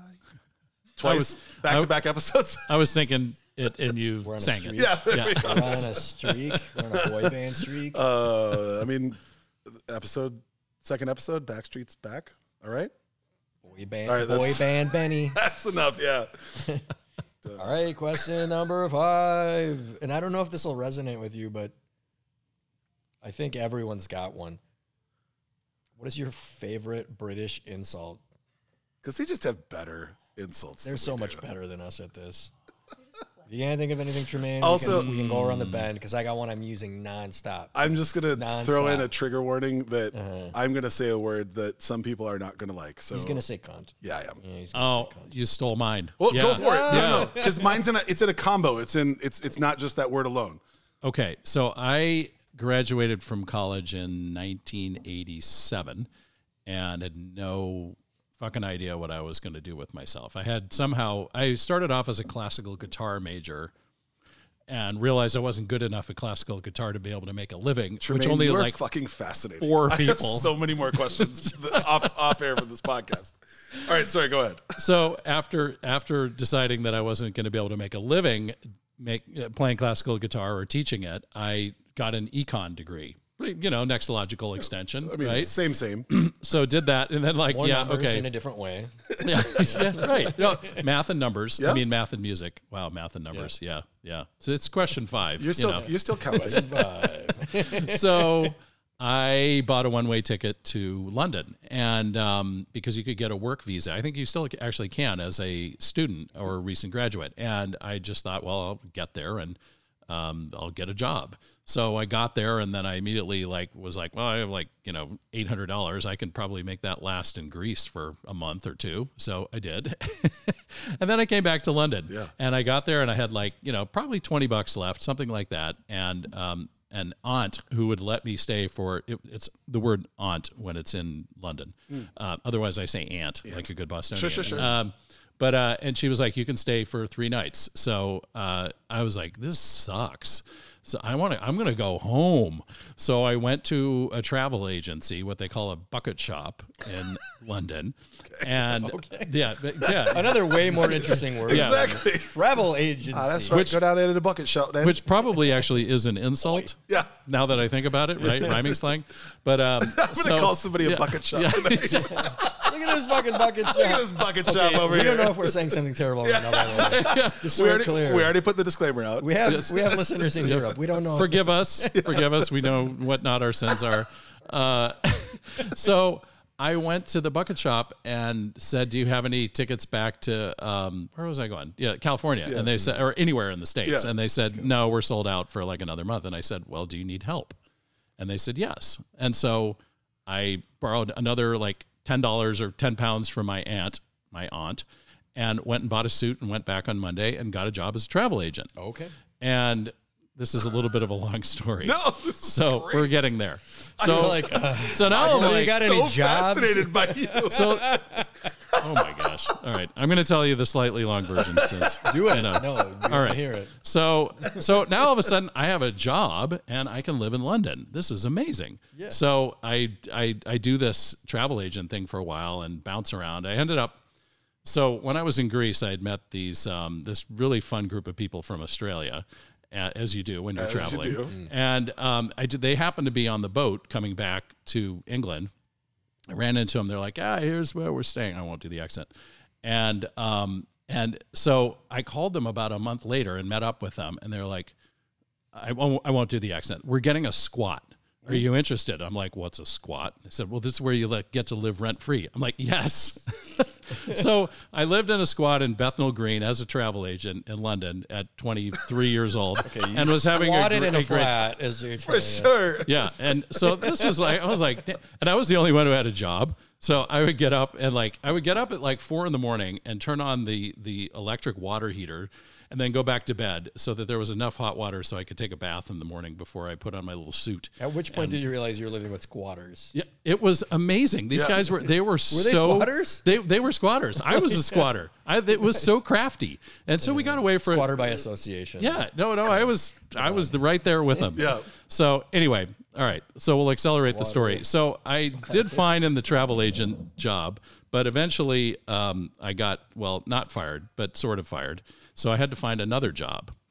And this will lead to an answer to your question. You were future endeavored. Yes. And so I went to a temp agency and they said, well, do you have any accounting skills? And I said, well, I did take accounting in college. And they said, okay, take this quiz. So I had to fill out the journal entries from the transactions. And I did this and I gave it back to the gal. And she's going through and she's wrong. She got about halfway through and she's like, well, you have the debits and credits mixed up. And I just looked at her and I said, oh, that's how we do it in the States. And she gave me 100 on it. And that's how my... Like month and date. And date.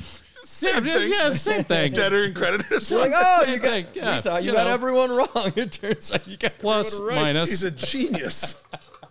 So they placed me at a firm of insurance loss adjusters. If you want to talk about obscure. And I worked in the accounting department. Now, this was literally, like upstairs, downstairs. They had a house in off the Black Line and the Northern Line. Yeah. And literally, like the executives and partners had offices upstairs, and then the accounting department was down in the basement. So this is where I learned rhyming slang. Yes. Okay. From John Kitchener. It was just straight out of like a Monty Python, sketch. Just so you know, I could make that work. I just used my hands. I hope the struggle is getting picked up on the mic. That's a nice ice cube. The ice to tong ratio. Thank you to Mr. Eric Eastman. MN Pure Clear Ice that are just entering the Chicago marketplace. Very nice. Done a couple weeks Little ago. synergy. Here you are, sir. Thank you. I just gotta say, this is the most roundabout way to say that you bumped your knee into a table and yelled "cunt." Yes. All right. So End of story. So John teaches you rhyming slang. So I'll give you a couple. So one was, hey, I'm wearing my whistle today. And what the hell is that, John? I have whistle and flute suit. And then one day I heard him call somebody a Burke. And John, what's that? And he said, oh, Berkshire Hunt. Oh, so it's a little trickery. There we go. Oh, That's like a parent swearing in the UK. Burke. Yeah. Burke. Oh, and the other one was in southern Spain. Yeah. Like I did a semester there and lived with this wonderful lady, single mom, and she would constantly say "coño," like just rolling it off, like like we will say shit. Yeah. And yeah, coño is the same thing. Yeah. That's awesome. So there, that was my very long answer. Love it. Again, that's my kind of story because I need all of the fun color to get drawn around before you get there. That's perfect. Oh. I just gotta say I was laughing for most of it because I was really hoping that somehow at the end he was gonna say that he, on the way out, as he packed his bags to come back to California, he bumped his knee into a table and yelled, "God!" So, if this technically isn't British, but the That'd best, be that'd be like an episode of Curb Your Enthusiasm. yes, it would, yeah, Like, yes, that would like roll the theme song as soon as that happens. It was the first time that I heard a Scottish person use the phrase "you daft cunt," which we all agreed has to be with two O's, not a U. and it has to be daft because it's a swear, but it's like a good swear. Like, you're a good fucker. Like that. Yeah. I love Daft Kunt became a thing that we ran with forever. I had a friend of mine who was working on his graphic design degree, Love that band. and he redid the Daft Punk logo to just be Daft Kunt. And I had that. See, I predicted it. Yes, you did. I had that on 2 laptops. But if we have to go with an actual British curse, I love the dichotomy between bollocks and the dog's bollocks. I'm fascinated by it. I've always been fascinated by it. To call something bollocks, as balls is shite, it's shit. But then if you say it's the dog's bollocks, that's the greatest thing ever. Oh. And I will never understand how that duality works. And the closest I've ever gotten was literally a friend of mine from Middlesbrough saying, that's just how it is, man. Like, you just got to deal with it. Bollocks is shite. Dog's bollocks is fucking great. What's so hard about it? And then he started ripping into me about all of our different pronunciations of things. And I'm like, okay, I get it. Plus, you guys just use fuck for everything. So, But yeah, the duality between bollocks and the dog's bollocks is fascinating and wonderful. And when in doubt, I will always revert to the greatest line in the movie Euro Trip, which is, so I gives it a toss of the tradesman's entrance and I have her lick me apples. And it's just the most beautiful, sing-songy, horribly dirty. Yeah, exactly. Yeah, I got all of what he said. Totally. Right? Yeah, Tremaine, didn't we get to all of that? I will never not love that sentence. Yeah, say it again, but say it in English, American English. So I gives her a toss in the tradesman's entrance, and then I had her lick me apples. That alone as a couplet. You couldn't even say the last part without doing it. Right. Yeah, had her lick me apples. All right. And you can figure out where the tradesman's come in then, and you could probably figure out what apple he's licking. So there you are. Oi. Give her a toss of the tradesman's entrance, and I have her lick me apples. It's like Dr. Seuss X-rated. Were you wearing your whistle? Might have been. I mean, she's a bit of a Burke.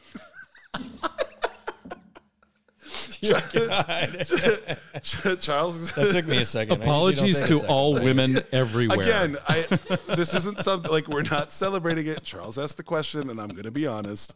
I fucking love this. This makes me realize that a lot of the swears or insults in the UK are made better by an appendage word, including my own entry, which alone is funny, but when you add the appendage word, it's way better. Mm-hmm. And I've been using it a lot lately. Absolute Muppet. Mm-hmm. Absolute Muppet. I usually use that to refer to politicians. We won't say who. Oh, beautiful. Absolute Muppet is just fucking hilarious. It's perfect. It's so good. And 10 years ago, I'd have been like, that's terrible. But now I'm a huge fan of it. So I call that's it. That's my whole entry. This fucking Absolute Muppet. It's just, why does that sound so impactful? Perfect. Even though it's practically meaningless if you think about it. But it's amazing. Absolute Muppet. There is, I think it still exists on Bandcamp, but there was an EP put out by a couple of DJs that I was friends with who moved to London. And it was Muppets and Trollops. And oof. Muppets I don't know what a trollop is, but what a great word. I'm just going to go ahead and say you can Google that one on your own. Neither of the words are nice. Well, here's to whatever candy apple thing that Kwam was talking about before. To the tradesman's entrance. And empty buckets. What were we talking about before? The travel agency? Bucket shop. The bucket shop. The bucket shop. This one's going out to all the bucket shops out there, right? Yeah, I saw you. All 6s and 7s, batch 8 and 9s, aren't you? I have no idea what's going on. That's another amazing one. He was 6s and 7s, about his 8s and 9s. You know what I mean? Yeah, mate. That's right, isn't it? Ooh. Katie, will you please tell us about this delightful spirits? Yeah, this one elicited a silent fuck out of me. It did. I loved it. So I'm going to tell you what's in your glass, but then I'm going to pass it off to Tremaine to tell you about what happens to what's in your glass. Is this where we find out we've been drugged? It's going down like a couple of Muppets then. I mean, based on the last 20 minutes of the podcast, I feel like you should know by now. That's fair. That's fair. So we are drinking a single barrel bourbon from CH that when I was at the distillery a few weeks ago, they were kind enough to gift me a bottle that they pulled straight from a barrel. And so this is that bottle. So it is from MGP. It's a 6-year. It is 21% rye, 4% barley, and 75% corn. So Jepson... That equals the percentage on the label. Yeah, that's how math works. 100% percentage alcohol. 100% love. And, I'm not an accountant. And it is 60.57%. Right. So is my math right, Jermaine? We're feeling great. So Jepson does a bourbon, and they also offer a single barrel program, and this is one that they had that we are now drinking. But I will let Tremaine talk about the Jepson bourbon and barrel program. I need my own Malort single barrel. Yeah, Tremaine, this is breathtaking. Well, and you know why? It's because we didn't make it. Yeah. Yeah. Right. Like there are a couple of examples of mistakes how wonderful mistakes are in this product. So one is we made a batch of bourbon when we were up and running for maybe 2 or 3 months. And, well, first of all, the corn broke the mill, but that's another story. And then we made the bourbon and we put it in a barrel, and we're like, and then we got busy with everything else. And so about a year later, we came back to it and we're like, I wonder how that bourbon is. And it sucked. I mean, just like the worst ever. And we're like, all right, well, let's just not do that again. Was it the drizzling shits? Yes, okay, it was a good insult. I think we got that one though. Yeah. USA. Yeah. Yeah. So that was when we decided to not make our own bourbon and instead like buy it from other distillers that really know what they're doing. And, you know, we were one of the early ones who were honest on our label. Literally, we said we did not make this bourbon, but, you know, you should buy it because it tastes good. And just sold it at a fair price and all that stuff. Why more people don't do that, it blows me away. You don't have to lie to people. Like, just be honest about it and say, but it's really good. Yeah. People will buy it. Yeah, and it's actually... I was chatting with one of the really great liquor stores here in town that we went to see today at say it again. Surdyk's. Yeah, we were at Surdyk's and we were chatting about how the fact actually that at this point they don't care if you made it or not. They just care if it's good. Yes. So that's actually really good because that means that people have moved on and also brands I think have moved away from you know the whole cooking up some story about whatever. I wrote a long form feature for the Growler 5 years ago.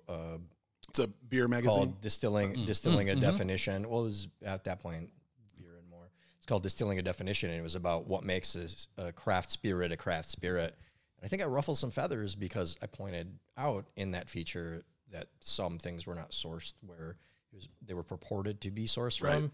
Even though, you should be able to like clearly espouse that. If someone comes to your bar and they say, did you make this here? You do have to answer the question truthfully. And I'm sure many of those places do, but I think they weren't accustomed to it being published. But I agree with you. And it's important that now we can say someone is doing a better job than us. Charles, I read that article. Oh my gosh. That's just awesome. Came back to me. Like, there it is. Holy cow. And I remember thinking, fucking yeah. This is great because there was bullshit to be called. And, a little moment of kismet on the podcast. I like that. That's fantastic. You like to do that. Yeah. Wow. That's crazy. So then the first mistake was like having the audacity to think we could make bourbon, that mistake one. Fine. So we recovered from that by going, all right, well, let's hire, other people who are really good at it. I love that you said it's not working because too many businesses are too proud to say that. Fact. No, yeah. Know your strengths. Mm-hmm. So then, all right. So then roll forward. So we ended up buying lots of barrels and, kind of held on to it. And so then in the fall of 2019, we had branded our bourbon as CH. We didn't make it, but it tastes really good. And it was doing okay. Then we had like the light went on and we're like, let's shamelessly exploit the Jepson's brand. Yeah, right. Feeling our oats, and so we decided Jepson's bourbon, and you know, we had these really beautiful barrels. We made a lovely blend. Our Tyrus, who had worked like a dog on the bottling line and cleaning tanks and all of this, and I knew he had a really good bourbon palate and loved bourbon. I said, dude, you want to be a bourbon blender? And he was like, uh-huh. And he's amazing at it. Yeah. It's really fantastic. But anyway, so we launched it on April 1st, 2020. Oops. And had the brilliant... It's your fault. Yeah. Oh, we had the brilliant idea to take the Malort label and basically just copy it and say, you know, bourbon instead. Okay. And people took it as a complete April Fool's joke. Sure. Which we didn't even think about. And right, like this is how dumb we are, you know, like, Oh my God, I love it. but it was good bourbon. Yeah. But we kept so over the last couple of years, you know, it's done pretty well, except we keep getting these questions like, does it have Malort in it? Like, it says straight bourbon on it. Yep. No. But after a while, we realized that we really had fucked up by... I can see where the confusion comes from. Yeah, exactly. So we're now in the process of rebranding, redoing the label. Still be Jeppson's bourbon, but a more normal whiskey-looking type of label. Right. So A little more distinctive as its own product. yeah. We've talked about it on the show before. We've both done barrel aging of things, and I got into during COVID. A lot of the spirit companies had their little like 3 and 5 liter barrels that were supposed to be for bars. Baby but, barrels. Yeah, but when COVID hit, we knew once we realized it wasn't going to be like a 2-week vacation and then everybody goes back. Those barrels wouldn't survive without liquid in them. They get dry and brittle, and then they start to crack. Put something in them. And I was fortunate enough to have some incredible friends in the spirits industry who just were like, will you just do something with it so that I know that it went to a good place? And I started making barrel blends and then would let them sit for, a couple months in there because of the surface area, it extrapolates out. So it's a couple years. But it really was fascinating watching how much it changed. And all it came down to was, did you make a good blend? Like, you can have a bunch of great products and pour them all in equally, and it still might taste worse than any of them individually. You have to figure out how to make everything sing in harmony, like a producer of music. Sorry, that's a me thing. But you have to make everything like work together for it to really balance out. And at this proof, now, albeit we poured it over a rock, but at this proof, like, this is absolutely beautiful. Now, this one is a single barrel, which actually... I get it. I just saw the label. Right? I understand the confusion. That just... Yeah, now I look at that and go, what were we thinking? But, that's all right. You move on. Yeah. But the one that we're drinking right now is a single barrel, and one that Tyrus actually selected. And then this is actually an exclusive bottling for... a liquor for Southside Liquors in Iowa. Mm. Yeah. Oh, really? Yeah. Okay. So if you're in Iowa, the neck label right there. If you're in Iowa, go right now to Southside Liquors and demand your bottle of Jeppson's. Run, Charlie! This is legitimately really good. Like in terms of bourbons, that's a very good. And so this was the whole thing was allocated to that liquor 14 store. cases. Yeah, that's all that we amazing. got. Cool. Yeah, that's very good.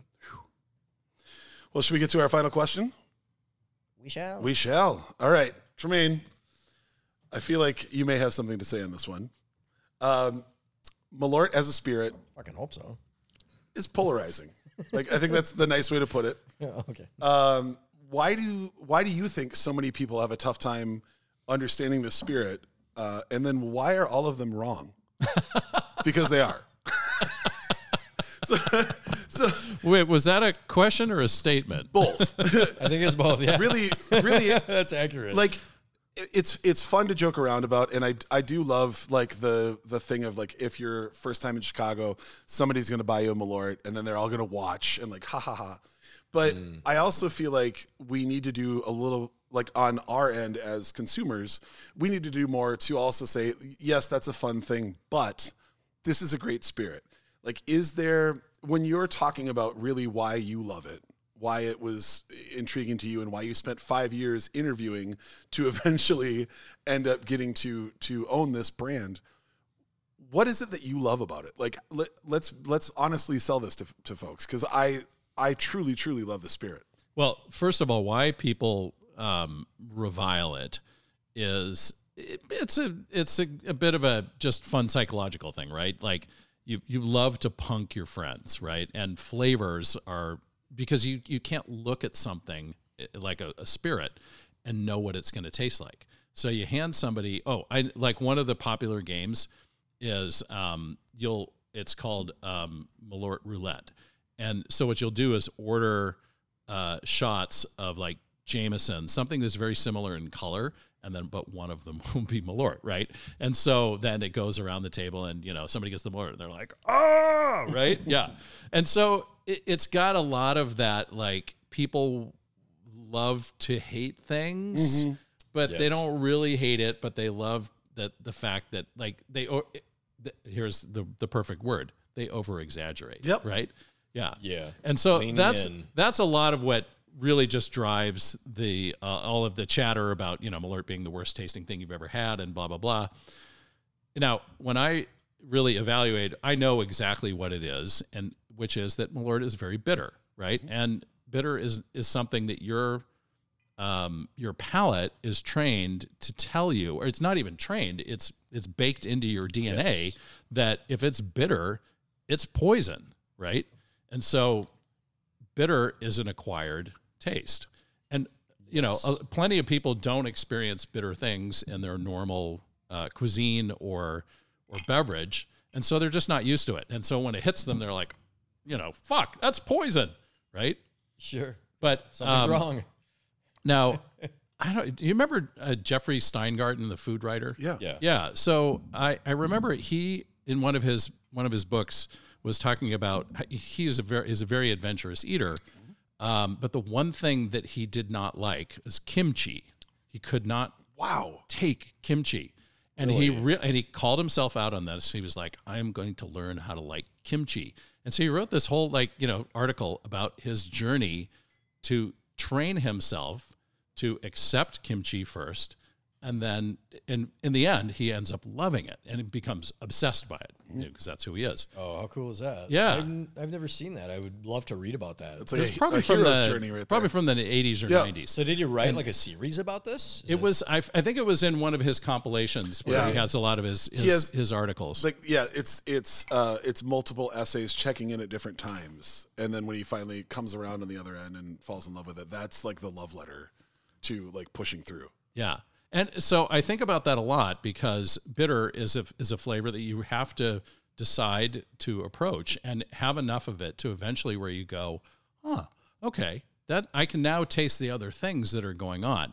And that to me is where Malort becomes glorious. I think it is absolutely gorgeous. I love drinking it. And here's why.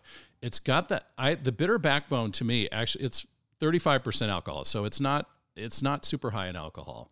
The wormwood and the bitter provide the backbone behind the alcohol. And then what you get floating over the top of it is all these really subtle floral and grapefruit and menthol and dill. I heard sunflower seeds the other day in the wormwood. Okay. And so you get to basically like suck on a wormwood plant. Yeah. Which is a really awesome thing to do. I mean, it's kind of kooky, but so it's hard to say to people, well, you should just like Malort because it tastes good. You know, if they're willing to train their palate, or just willing to basically be open to experiencing it, or just drink enough bitter shit, Mm-hmm. to like finally go, oh, okay. Is your glass empty other than the cube? It is. Oh, I would. I would love for you to experience Malort on the rocks Yep. for the first time on the podcast because I mean, you know everything about it. It's not like we're educating you about your own product, but I think that you will find it illuminating, like the way that it just slightly dampens the bitterness and brings out that florality. And I think you'll really like see that dill in a way, like an entirely new way. If you've never experienced it this way, and after it sits for a little bit, very cool. Also take a sip of that High Life after, and I think you'll also notice that the beer tastes a little bit different. It's fantastic. Charles, while he's doing that, for you, what would you wish for people to understand? That was a great point regarding how bitter things are an acquired taste. Same is true of, like when we all had sushi, and I don't know if you enjoy sushi, but when we all had sushi for the first time, we were like, am I supposed to swallow it? Or, like, do I cook it while it's in my mouth? You have almost no idea what to do with it. And then you do a couple pieces and you're like, wow, this is really good. I quite enjoy this. As an individual who's Lebanese and we eat a lot of bitter greens and a lot of bitter foods, or for someone who is Chinese or other origins from Southeast Asia, or people from various parts of Europe, bitter flavored things are a part of our formative years. It's something that we are accustomed to. I brought up on a recent episode, I hate to bring it up again, but there's no better place to remind people of this, but when I first judged Iron Bartender in 2015, it was Sameh Wadi, myself, and Eric Seed. You had two Middle Eastern people on the panel, and the wheel landed on Elixir Novosalis. And both teams buried it. They hit it. They were like, get rid of every ounce of bitterness. None of these people want to taste it. But if they had, for a moment, observed the judges or someone on their team looked at Sameh and myself tasting Elixir Novosalis for the first time, because neither of us had it previously, we were both just giddy. We were like kids in the candy store. We're like, wow, this is great. Because we were both Arab, Middle Eastern descent. We love bitter stuff. And so when the drinks came to the table and they were not bitter, we gave them demerits for it. We said, you have two people at the table that are Middle Eastern and we like bitter stuff. And you buried it to the degree that we don't taste any bitterness. So the presumption that anyone would hate something that is as bitter, air quotes, I'm doing it, as Malort, which is not the most bitter thing that you'll find on a lot of bar shelves, because Elixir Novosalis is on a lot of fucking bar shelves. It's way more bitter than Malort. Yep. The idea that you can't approach it without an open mind and understanding that there's so much more to it, I find to be unfortunate. The other thing I'll say is, one of the reasons I love the marketing, and I'm a creative director and a marketing director for my firm, I love that you set the bar low with the marketing, and making fun of oneself is important, as we've already qualified with this episode. One of my projects in college when I was at Brown, and I did an ad campaign for Grain Belt. In the ad campaign, I took a bunch of Polaroid photos of people like drinking Grain Belt Premium out of like coffee carafes, and like we cheapened it. We said like, this is the beer you drink when you don't have a lot of money, or like you're just trying to like get drunk. So that's the idea, was setting the bar low. And I remember that I sent it to Grain Belt, like, check it out. It's not like I'm trying to get a job. I just wanted to see what I did. And they were like, it cheapens the brand. And my response was, no, I think what it does is you set the bar low and your product is better than where the bar is set. So then when people enjoy it, they realize, oh, they didn't give themselves any credit. And that's the way I look at the branding and marketing for Malort. They're not saying this sucks. They're saying, try it because it's funny. But then if you try it and you enjoy it, you'll realize, why did they do that to themselves? Actually, I find this quite enjoyable. Or if you don't like it, then maybe you'll drink it because it's kitschy, right? Like setting the bar low. We've all had that experience where someone tells us this movie is the greatest movie you will ever fucking see, and then you go see it and you're like, wow, I hated it because you set the bar because you said it was the greatest thing ever. The way Interstellar? Is that what you're talking about? Sorry. So many. I mean, no, I loved Interstellar too. Plus, it also It's polarizing. I know. It is. Right. It's just like Malort. Interstellar's like, There you go. What the fuck? Same or, thing. oh my God. It's hard to watch now because it predicted the future about people thinking the moon landing's not real. So that's my philosophy is just keep an open mind, keep the bar low. They set it low for you. Go ahead and chuckle at the marketing. It's great stuff. Go ahead and give it a shot. If you think it's kitschy and you do it with your friends as a gag, but you do it all the time, fucking help yourself. But if you're anything like us, and we're not lying when we say that we enjoy it. Even today at our cigar group, I said the thing about offsetting. And there were some people, and these are like food and beverage people, that were kind of skeptical. Like, really, you enjoy it as much as you say? Yeah. Like, I'm not trying to be ironic. And I'll cap this off with, there's a lot of people in town that are seeing that a lot of the cool kids really actually like Malort. And suddenly, they like it too. I don't know if they liked it before or if they're pretending to like it now. But there's a lot of people who are like, oh, fuck yeah, I can't wait to go to the Malort party. I love Malort. And I'm like, I've never seen you drink Malort in my life.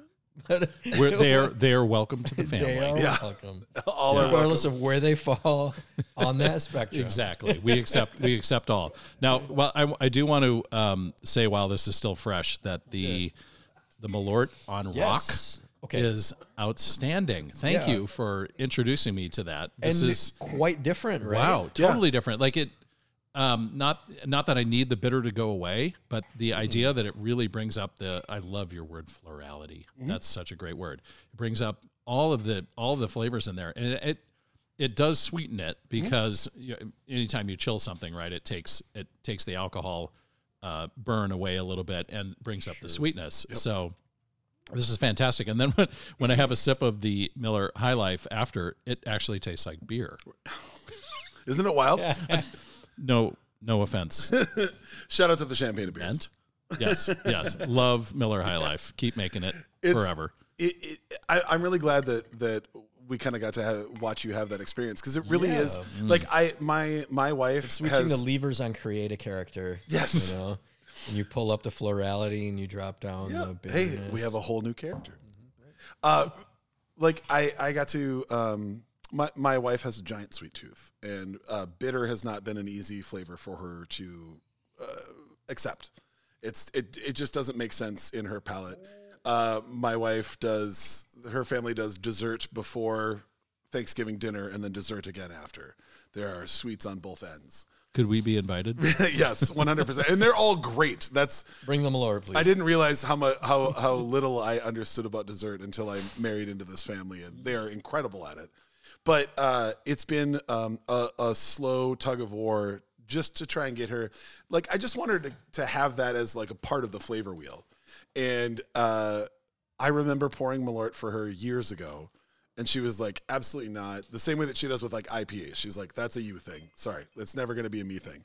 And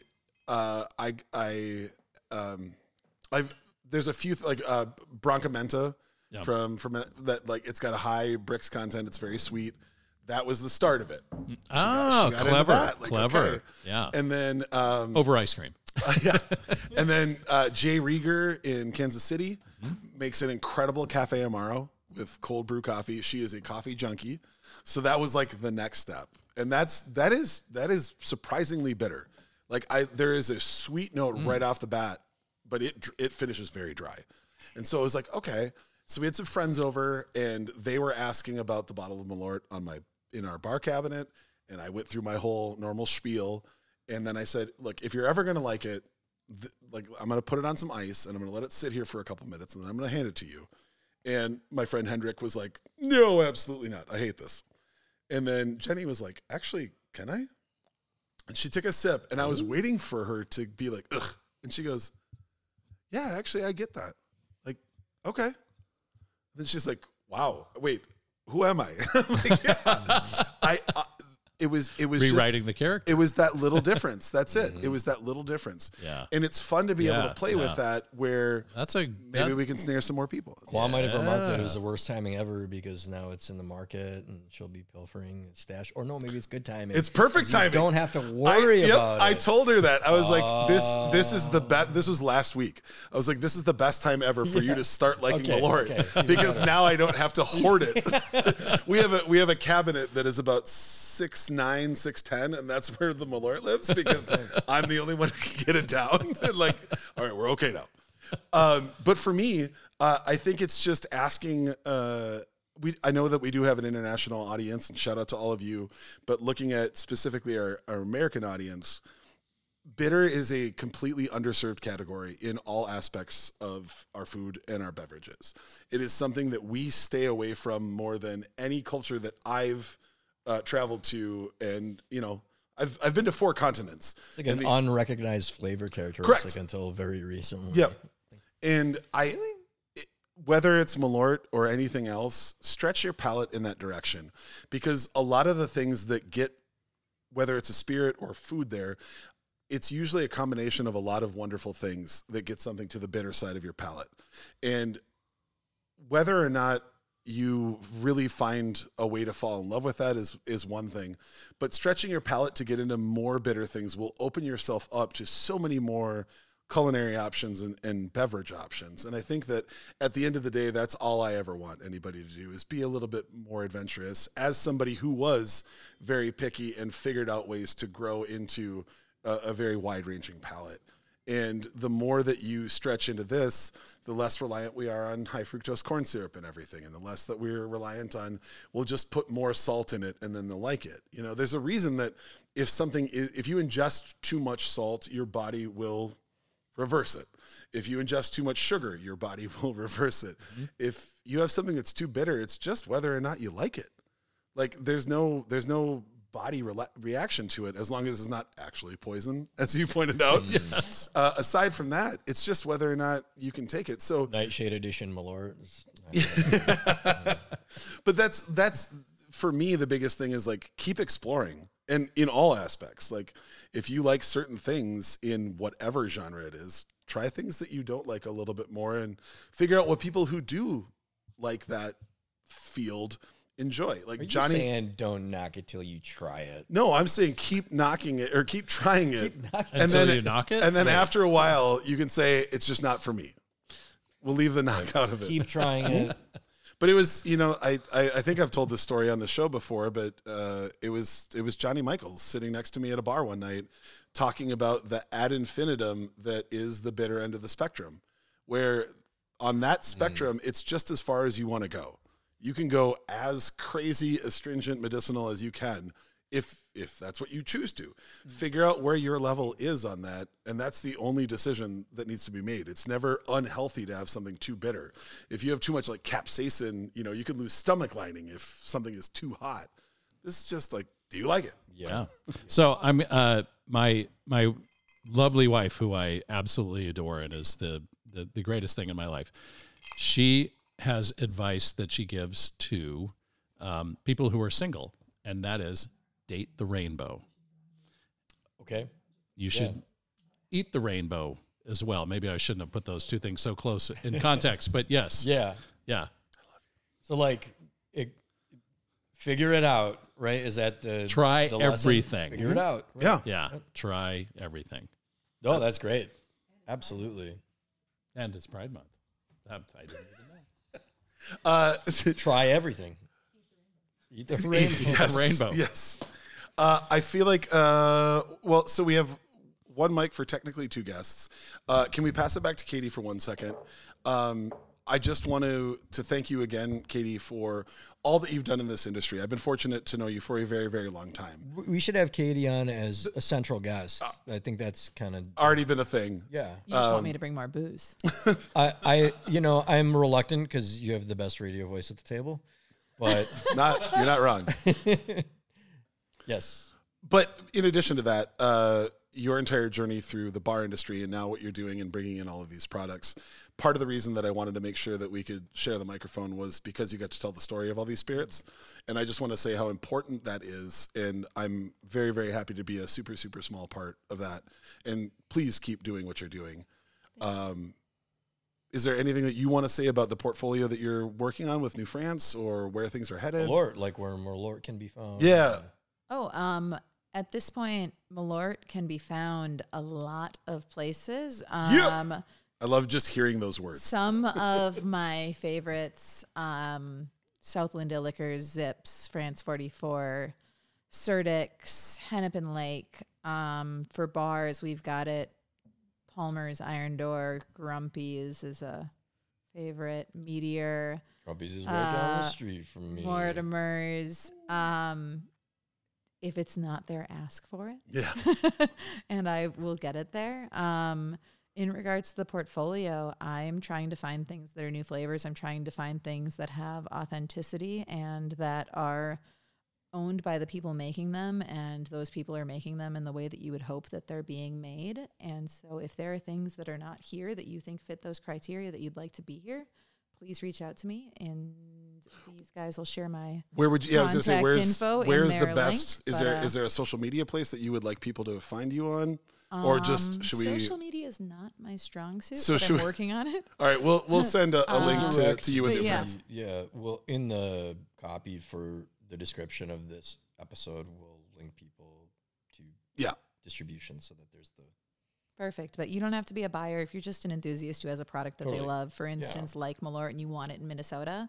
Love to be the champion for it. I've, got one here so far. So let's see what else we can do. That's what we would call a major win. I feel pretty good about it. You made 2 humans at this table incredibly happy. You're my hero of 2022 so far. Yes. So Katie Dimmick, thank you so much for being a part of this and for bringing all Thank you that for you did. having me. And if you'd be kind enough to Future pass. guest of the podcast, if you'll oblige us. It's totally up to you. If this wasn't annoying for you, then I mean, you've been dealing with me for what, like 12 years. So if she hasn't gotten rid of me yet, yeah, there we go. All right, I'll take enjoying. That's very kind of you. Tremaine, I can't thank you enough for giving us this time and for being here. Like, this is exactly what I hoped it would be for 2 people that have just enjoyed the spirit for so long to find out that the human kind of behind the whole machine is as engaging and as fun as you are. Thank you so much. No, thank less you. bitter. Thank A you. lot less bitter. Yeah, exactly. Thank you for introducing me to Malort on Rock. There we go. And Roquet, I think, as they say. Oh, who says that? I don't know. Somebody drunk they on Malort. say it. Somebody says that. For our listeners, And thank you to Katie for bringing these amazing spirits. I mean, I had no this is idea awesome. what we were going to be drinking, and those were exceptional and great stories and well told. yeah, Absolutely. it's fun to learn in this kind of venue, and you brought an incredible education for us. Tremaine, for you, what is the social for people that want to follow along and have some fun with Jeppson's Malort and with CH? Where would they look for you? Malort.com. Boom, there it is. Jeppson's Malort on Instagram. I tag them all the time. Shamelessly. And I've heard that there is a CH Akavit. Oh, yes. Is that in just the Chicago area? No, it's here now and in the greater Minneapolis, St. Paul, Duluth area. Dear What? Lord. Beats in the streets, All baby. right, well, I'm out of here. We'll see you guys later. Bye. That chair does have wheels on it, weirdly enough. Yeah, I went sliding a lot faster than I thought I would. It's like a wheelchair from 600 BC. Yes, 100%. Very confusing. That's how I prefer my chairs to be. Charles, any social things you want to shout out? No, I'm going to push you to the liquor store so you can get some of that Aquavit. There we go. All right. Well, I'm going to go get out of here and go get some CH Akavit because I am so excited about that.